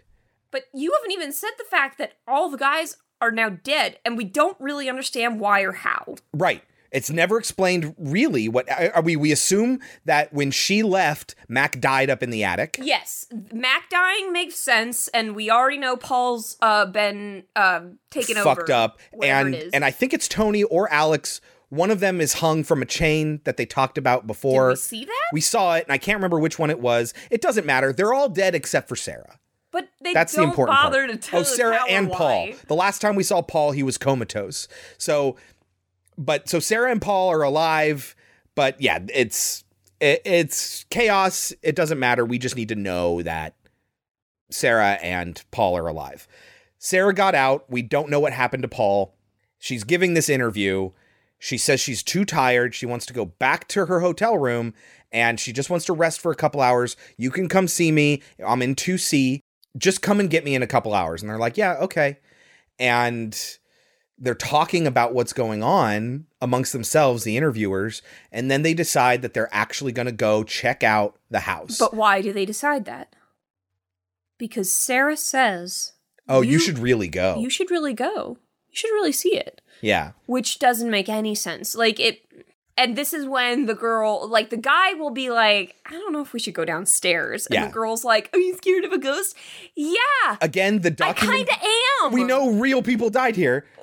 The documentarians are, again, there's the woman host and then there's the two techs, one of which is reviewing the footage. He stays at the hotel where they are doing this interview. And sees. And the other guy goes with the female documentarian and they go out and they're like, they talk to the concierge at the front desk and they're like, hey, we're going to go.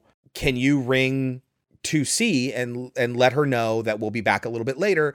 And the concierge is like, oh, we don't have letters in our room numbers. They're like, what? What are you talking about? Can you tell us where Sarah Hovel is staying? We don't have a Sarah Hovel staying here. Which they wouldn't be able to give that kind of information out. You'd be surprised what hotels can give out if you know the name of somebody who's staying there. I don't know about any more, but there's definitely a time where if you gave them a name, they could tell you where they were staying. This was made 4 years ago. Yeah. But I'm just saying, you'd be surprised. If you have a piece of information, you can get more. But anyway, they're like, really weird, but fuck it. Let's go check out Hell House. And so they go to Hell House, they break in, they see all the stuff we've seen in multiple different ways. But first we see the rest of the footage that the guy staying behind. I don't think it's first, it's kind of interlaced. Yeah. So what do we see in the extra footage that the guy who stayed behind to review it sees? Which also doesn't make any sense. Why would they want to go before they finish the footage? Right. You have hours. You can finish your interview with her and then go to Hell House later. You got nothing but time here, people. Well, that's why they're saying, let's be efficient. All three of us don't need to review the footage. You review the footage. We'll go check out the house. That's what they're thinking. Stupid. So in the footage that the guy watches, Sarah runs and hugs Paul. She finds Paul. Yeah, is she filming at this point? I don't even know who's filming anymore. You know, that's a good point because Mac had the camera on his head and Mac's not with her right now. He's back up in the attic and he gets caught by the dudes with the robes. So I don't remember why she would have a camera, but somebody has a camera here. She hugs Paul, but then he brutally attacks her. The footage conveniently flashes back to a beautiful image of her. Oh, yeah. It's just like, I think it happens in Cloverfield. But that's to show you what happened.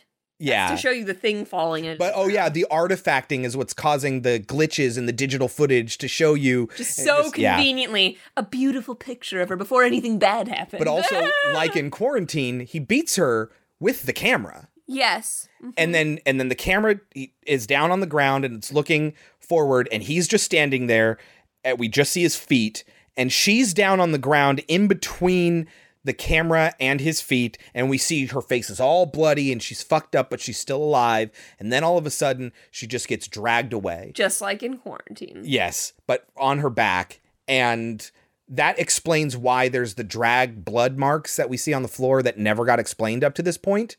And then Paul picks something up off the ground. Do we even know what it is? It's a piece of glass or something. I seem to remember that I don't even know what happened. He cuts his own throat with it and drops down to the ground. And so we find out that Paul is the one with the self-inflicted throat cut. Mm-hmm. So he tries to call the crew, but they're not getting anything. Or no, he calls. And they ignore him. They ignore him, which I'm just like, you know he's watching footage. Why would you think he's calling you? Wouldn't you assume he has something important to tell you? Right. And so they find the piano and they're like, oh, cool. It's the piano that we hear everyone talking about. We see in the footage. There's the dummy on here. Also, why wouldn't he keep calling? Right. But then what do they see? So they go to the basement first, and they also agree, we're not going down there. They go upstairs, and they see a room, and they're like, wait, on one of the room doors is 2C. Like, isn't that the room that she said that she was in? And the cameraman's like, fuck this, let's get out of here. And she's like, no, we're right here. Let's just open the door and see what we see. And I had written down earlier, it's a little obvious that Sarah is trying to convince them to go to the hotel because something's going to happen to them at the hotel. It was a little obvious, but sure enough, that's exactly what's happening. They open the door and they see Sarah sitting there and they're like, Sarah, sweetheart, are you okay? And then all of a sudden she turns and her face is all bloodied up like it was at the end of the video. Exactly. And then the dudes in the robes just appear. Just are there. Well, because there needs to be camera artifacting first. Because apparently they fuck with electronics. Yes. This demonic cult. Maybe they're coming in through our realm through the electricity. But if it's some ancient demonic cult, why would they have any impact on electronics? Electricity existed before we did. Right, I understand that, but electronic devices and microchips and cameras did not. Anyway, so they get attacked, and then there's a title card that says, to this day, the tragedy at the Abaddon Hotel remains a mystery to the public, which doesn't make any sense, because that's exactly what the fucking documentary is about, exposing this to the public. That's where this title card resides at the end of the documentary, exposing it to the public. Unless they mean that it just doesn't, it's inexplicable what happened. Yeah, I guess. These figures are inexplicable. Then you need better writers. You need better writers reviewing your copy and explaining to you what the words you're writing mean and what they're communicating, because you're not doing an effective job of it. So my last note here is they literally don't tell you why they thought they couldn't leave. That makes it all the more annoying. It's a fucking J.J. Abrams mystery box, and it pisses me off. The fact is, there is no answer. You present a mystery that even you don't know the answer to, and that's going to be intriguing to people. But the problem is, like with J.J. Abrams, like with Sherlock, that utilizes the same mystery box scheme, is eventually you're going to have to tell us, or we're going to be pissed. Or the answer is going to be lame, and we're going to be pissed. You like it when this happens. I'm surprised you're so mad about this. No, I don't mind that there's things that are unexplained. What I mind is they are promising things that they don't know the answer to. That's what I mind. When there's a mystery that we don't know the answer to, and I don't feel like I've been promised anything, I don't mind. But when it's, oh man, oh fuck, you're right, we do have to stay, and there's footage that's been cut out, you're promising me that by the end of this movie, I'm going to know what they know. And they just forget about it. They just never come back to it. That's what's pissing me off. They do the classic J.J. Abrams mystery box thing, and that's what bothers me. That is way more angering to you than the whole, where did they come from? Who are they? Why are they doing this? Yes, I don't mind that we don't have an explanation about the cult. Would I like to have it? Yes, but I don't need it, because they didn't promise me anything with that. Do I think the cult is lame? It's just some dudes in robes? Yes, it's really fucking lame. Why do they have an effect on the electronic equipment? They never explain, and that's really lame. What pisses me off is when they make promises that they do not keep, or when they do keep them, the answers are obvious that even they didn't know what the answer was going to be ahead of time. That the fact that they were more invested in getting you hooked than they were with paying off. And that's my problem. And it's really fucking infuriating. Which is why I'm really conflicted, because I love the concept. I love that they are more committed to the fact that it's an actual documentary, even if they don't quite do as good a job as Curse of Blair Witch did. So I don't know where I'm going to land on this. Do you have any lightning round stuff that you wanted to talk about? No. So what do you think it has on Rotten Tomatoes? There are only 9 reviews and there's no consensus drawn, but they do have a score. 88. 89%. So higher than Blair Witch Project. No Metacritic, no Cinema Score. I think a lot of people were enamored with this film because they didn't think about all these things. Right. If you just sat down to watch a movie, I feel like this would have been really entertaining. Yeah. Like they hooked me pretty quickly. They got me very intrigued, but they then lost me because I was just like, you're not bothering to, I don't know what's going on. I don't know. I know that doesn't bother you. It's so funny because this one little thing that really irked you, I'm like, I think they explained it. I just don't understand it. Yeah. I don't remember it, but I'm way more frustrated with the whole, where are they coming from and who are they? I don't need you to explain to me that cults like to kill people. I get that. They're crazy. I don't need it. Where are they coming from? I want to know that. What I want to know is, are these filmmakers British? Why? Because when they talk about the dude who stays behind, they say Mitchell stays behind to catalog the footage, and they spell catalog CATALOGUE, which is the British spelling, I spell it not that way. the American spelling. I Well, spell you're it that way. wrong. No, I say Peter. wrong. I don't actually think wrong. I do many things the British way. I hate that the American way of punctuating with quotes is that every time, no matter what, you put the punctuation inside the quote. It infuriates me. So there are some British things, but it's bizarre that they would do spell that. theater and catalog the way British people do because they spell it correctly and Americans suck. Well, because fucking Webster decided one day that American English needed to be more different than British English, and he just arbitrarily changed some spellings of words. But it stuck. The way we spelled it might as well be theater. Well, it's theater, and is ER. RE would be theatre, and we don't do that. I do this arbitrary thing where if it's a live stage theater, I spell it with an R-E. If it's a movie theater, I spell it with an E-R. It's just an arbitrary choice I've made. Anyway, do you think 89% is overrated or underrated? Way overrated. What would you give it? I'm going to give this a 68. Wow. Okay. I was going to give it, I was thinking 70 at the highest. And so I think I will in fact give it a 70 because it's entertaining. It's just not, it doesn't give a fuck about making sure that it all makes sense. And like Chris said, they use glitches to cover things up, and that seems lazy. Right. And I don't like it when movies just don't resolve things. We just caught Sarah speaking in tongues, and we're just never going to bring it up again. Right. If you did that, if I woke up and you were talking in tongues, I would first assume you were sleep talking. Uh-huh. Okay? I would still be freaked the fuck out. How about this? If you knew that I walked around everywhere with a camera recording everything, and I disappeared, but you found my camera, would you or would you not review the footage? The footage, yes. It was very irritating. I mean, even if one person just wouldn't think of it, there are 4 more of them there. No one thought to review the footage? And I was going to say I'm more disappointed than I am angry, and that's not true. I'm not really that disappointed. I'm a little disappointed because I thought it has a lot of promise, and they just needed to ramp up all the documentary stuff and ramp down all the bullshit tricks. And so I think, you know what? I'd really like to see a sequel. There are 2 sequels.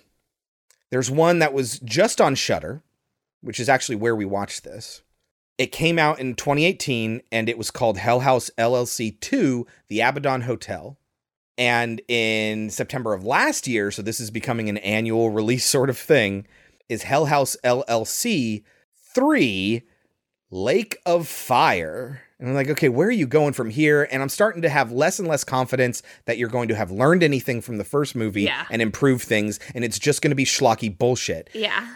I don't know that. I haven't seen either of the sequels, but that's what I'm worried about, is you're just going to ramp up the bullshitty sequelitis schlockiness.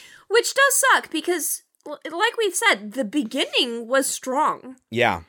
Starting off with that footage of them going in, and great. It was excellent. Yeah. Having the interviews of the scary details, and then they just really kind of good. peter out, and they provide you no new information, and then it just becomes found footage. And I'm not totally against that. I am against it, like we've been talking about, just making bullshit up. I think if I was going to make a horror movie, I would make a fake documentary, because I just think there hasn't been a good one ever. It's all found footage shit. What I want is a documentary about something scary. The reason the guys made Blair Witch in the first place was because they thought, I said this earlier, because they thought that watching a documentary about some unexplained thing or whatever was potentially scarier than just your standard movie. And they ended up with Blair Witch, which is great, but I don't think that they hit on their original goal. I think they deviated from that. And I want to see one. And so if you have more fake horror documentaries, please let me know. Tell us. You weren't happy with... I haven't been really happy with any of them. Yeah, you haven't been happy with any of them. And that's my problem. I think there is something there, and no one has capitalized on it yet that I have seen, except for the supplemental material for Blair Witch, which... I thought you were going to say The House is October. No, which for the most part does a good job, but there's still some bad parts. But it exists because they took it out of the actual movie. I will say this. I'm surprised that you don't like Houses That October Built more, because it... Especially the I really first liked one Houses watched, October Built. That pretty much falls in line with what you're looking for. It doesn't. It's still a horror movie. It's got stuff that can't really happen. Right. And it's got interviews that were real interviews. That's the cool part about that. Well, some of them were, yeah. But my point is with the Houses October Built is there is no editorial voice beyond the people who end up becoming the victims. There is no person, like, who distributed this? Why isn't their editorial voice included? Like, if true crime is such a fucking phenomenon right now, and it has been for several years, and there are tons of fantastic true crime documentaries out there on Netflix, why is nobody trying to mimic that? Don't you feel Man Bites Dog did that? I mean, I don't think it did that, but you loved it. No, Man Bites Dog is the same fucking thing, where the people who are making the documentary are the victims. And so there's tons of questions about what about after they die. Why is nobody commenting in retrospect? Why is nobody telling the story of the events? Why are the documentarians part of the events? I think this was their best try, their best attempt. Yeah, because they always get sidetracked and they need the people making the documentary to be the victims. Stop fucking doing that. Whoever made The Curse of Blair Witch, they weren't victims. But again, that's just supplementary material that they threw away and wasn't good enough for the movie. Because it's far scarier to watch it happen to someone. I know. Than to hear about it. But just on this show alone, Man Bites Dog, Blair Witch, Houses October Built, Hell House LLC, none of them can resist the siren's call of having an inexplicable final product. The closest anyone got was Houses October Built because we know they were editing it as they were going. And Man Bites Dog sort of because it ends with the footage still rolling because the cameraman is shot and then, you know.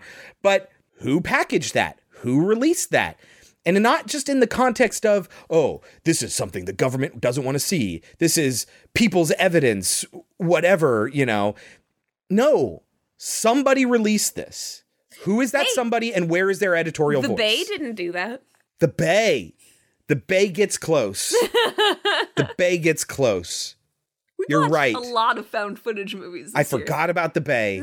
I think we even mentioned it earlier on in this episode. I forgot about The Bay. The Bay gets close. But again, The Bay is a lot of found footage pieced together. There's not a lot of experts being interviewed after the fact. People want to see what happened. They don't want to hear about what happened. Who are people? Audiences. Am I not an audience member? You're a minority, honey. That's fine. What I'm saying is I would like to see that. And so it's almost like if the only way I'm ever going to see it is if I make it my fucking self. And that's so infuriating because I'm not a filmmaker. I don't have, but yes, if I was ever going to make one, it would probably be this. As opposed to just a collection of footage edited together, where are our interviews? I have a perfect idea for a film that I've stolen from another movie that I'm fairly certain they're making into a movie. What's that? Remember how my favorite segment from Holidays was about the serial killers that go on a date? Yes. I think that would be a fantastic movie. And for like a feature-length film. I think they did that. If you know what movie Kelsey's talking about, write into us. Let us know. Or they're going to make one that's very similar. Yeah. But I love that idea. I think that's such a clever idea, and it sucks that it only got a tiny segment on a movie that nobody wants to see, apparently, because nobody wants to listen to that. And I'm telling you guys, Holidays is really good. It was fun. It was definitely fun. Oh, man, we've watched a lot of found footage movies. Jeez. Okay, well, here are two more. This is the year of found footage. Yes, a benchmark found footage film from 1999 in the Blair Witch Project, and an admirable but ultimately lacking modern version in Hell House LLC. Again, a lot of stuff I liked about it, but just too much I didn't like. Mm-hmm. What are we watching next week? So next week, I think everyone will be very excited. We've had so many people that are like, when are you going to do this? When are you going to do this? When are you going to do this? We're doing Nightmare on Elm Street 3. Dream Warriors! Yes. Fuck yes. And we're going to pair that with a recommendation. Although, I think James said it wasn't a good movie, but when we did Nightmare 2, he was like, this is reminding me of this movie. Uh-huh. I think he said it wasn't good, but we're going to watch it. Okay. We're going to watch Dead Awake. Huh. You say Dead Awake and it makes me think of Dead Alive. Do you remember what movie we paired with Nightmare 2? Was it Nightmares? The Nightmare. Oh, The Nightmare, yeah. The documentary. An actual documentary, yeah. Dead Awake is that, but a movie. Interesting. Not So like Night Terrors. Yeah, night terrors. It's about a woman. I think she's a therapist and she helps people, and then she has night terrors. And yeah, Oh, interesting. I think that's what it's about. But see, like, The Nightmare exists. It's a horror documentary, but it's like a legit actual documentary. Like, that exists. Why can't we take that format and then write it ourselves so we can make it better and more interesting, but have the same exact structure? Why can't we do that? I don't know. Someone tell me where this movie is, because I'd like to see it. I'm sure there's something out there. Well, we haven't seen Portrait of a Serial Killer yet. Henry, Portrait of a Serial Killer. You're right. It's a very famous one, and we haven't seen it yet. Is that? I don't think that is a documentary, though. Is it? It's not. I don't think always it thought is. It was. Maybe I just always got it confused with Man Bites Dog. Yeah, no, I think I did the same thing, and I feel like I looked it up when we were going to be doing Man Bites Dog, and it turned out it wasn't.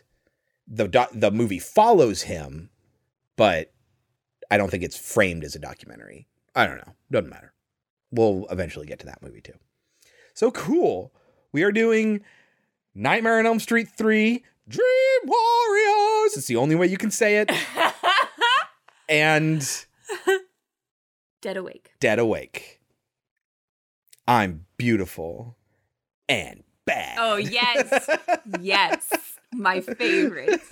She's so my favorite. And then she has the worst death that I can never watch. Can't watch it. Oh, God. Can't watch it.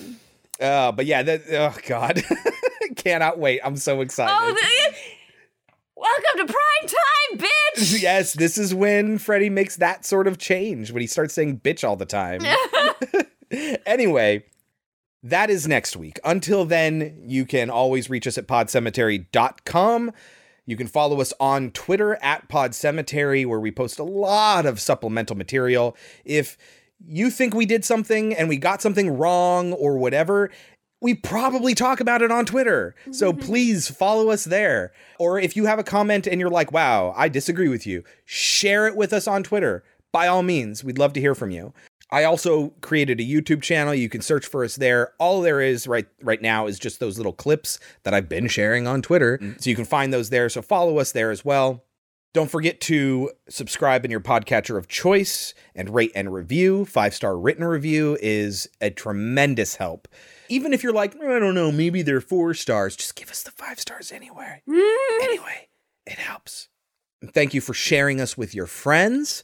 And of course, thank you for listening in the GD first place. We love each and every one of you. Until next week, I've been Chris. I've been Kelsey. And this has been Pod Cemetery. But before we go, Kelsey, any last words? I just want to apologize to Mike's mom, Josh's mom, and my mom. And I'm sorry to everyone. I was very naive. I'm so sorry for everything that has happened, because in spite of what Mike says now, it is my fault. Because it is my project, and I insisted. I insisted on everything. I don't want to be buried in a pet cemetery. I don't want to live my life again. I don't want to be buried in a pet cemetery. I don't want to live my life again. Fall addicted to the sacred place. This ain't a dream, I can't escape. Molars and fangs that are picking up bones. Spirits moaning among the tombstones. In the video game? No, real life person I know. The blockade, or whatever it is. Yeah. The balustrade, the... Don't think either of those are the correct word. You would hang people it's from... the gallows. What's his face? Gandhi played. Ben Kingsley played. Gandhi. Yes. Are you ready?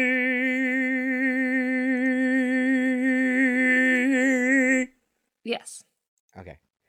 Kelsey, why don't you get us started? What happens in Hell House? Hell House? Hell House. Whatever did happen to Alex? I don't know. Are they all dead? They're all dead. Right, but how did Alex and Mac die? And how did Tony die? It gets so confusing Anyway. Why? No Why reason. would she give them to him? Why? To her? Yeah. To intrigue her? We're gonna find. You're spoiling shit. Okay, well, can we just have this conversation? You can cut it out. Yes. Why would she give them the videotape? Find out exactly what happened and then don't come and be another sacrifice. They do come and be another sacrifice. Yes, they do. Though. But they almost didn't. And if he had gotten through on the phone, her plan would have fell apart. Yes. Stupidest plan ever. Yes. We'll talk about that at the end, actually. I think that's a good idea. So make sure we talk about that. Oh, they show you. They interviewed the guy. Oh, no, I'm thinking of Blair Witch. Yeah. I was they interviewed the guy's brother. No, they didn't. God, I think when I get hot, I get angry. I'm sweating again. And I don't mean I got angry, so now I'm sweating. I mean, I'm sitting here baking in this hoodie that I'm wearing right now.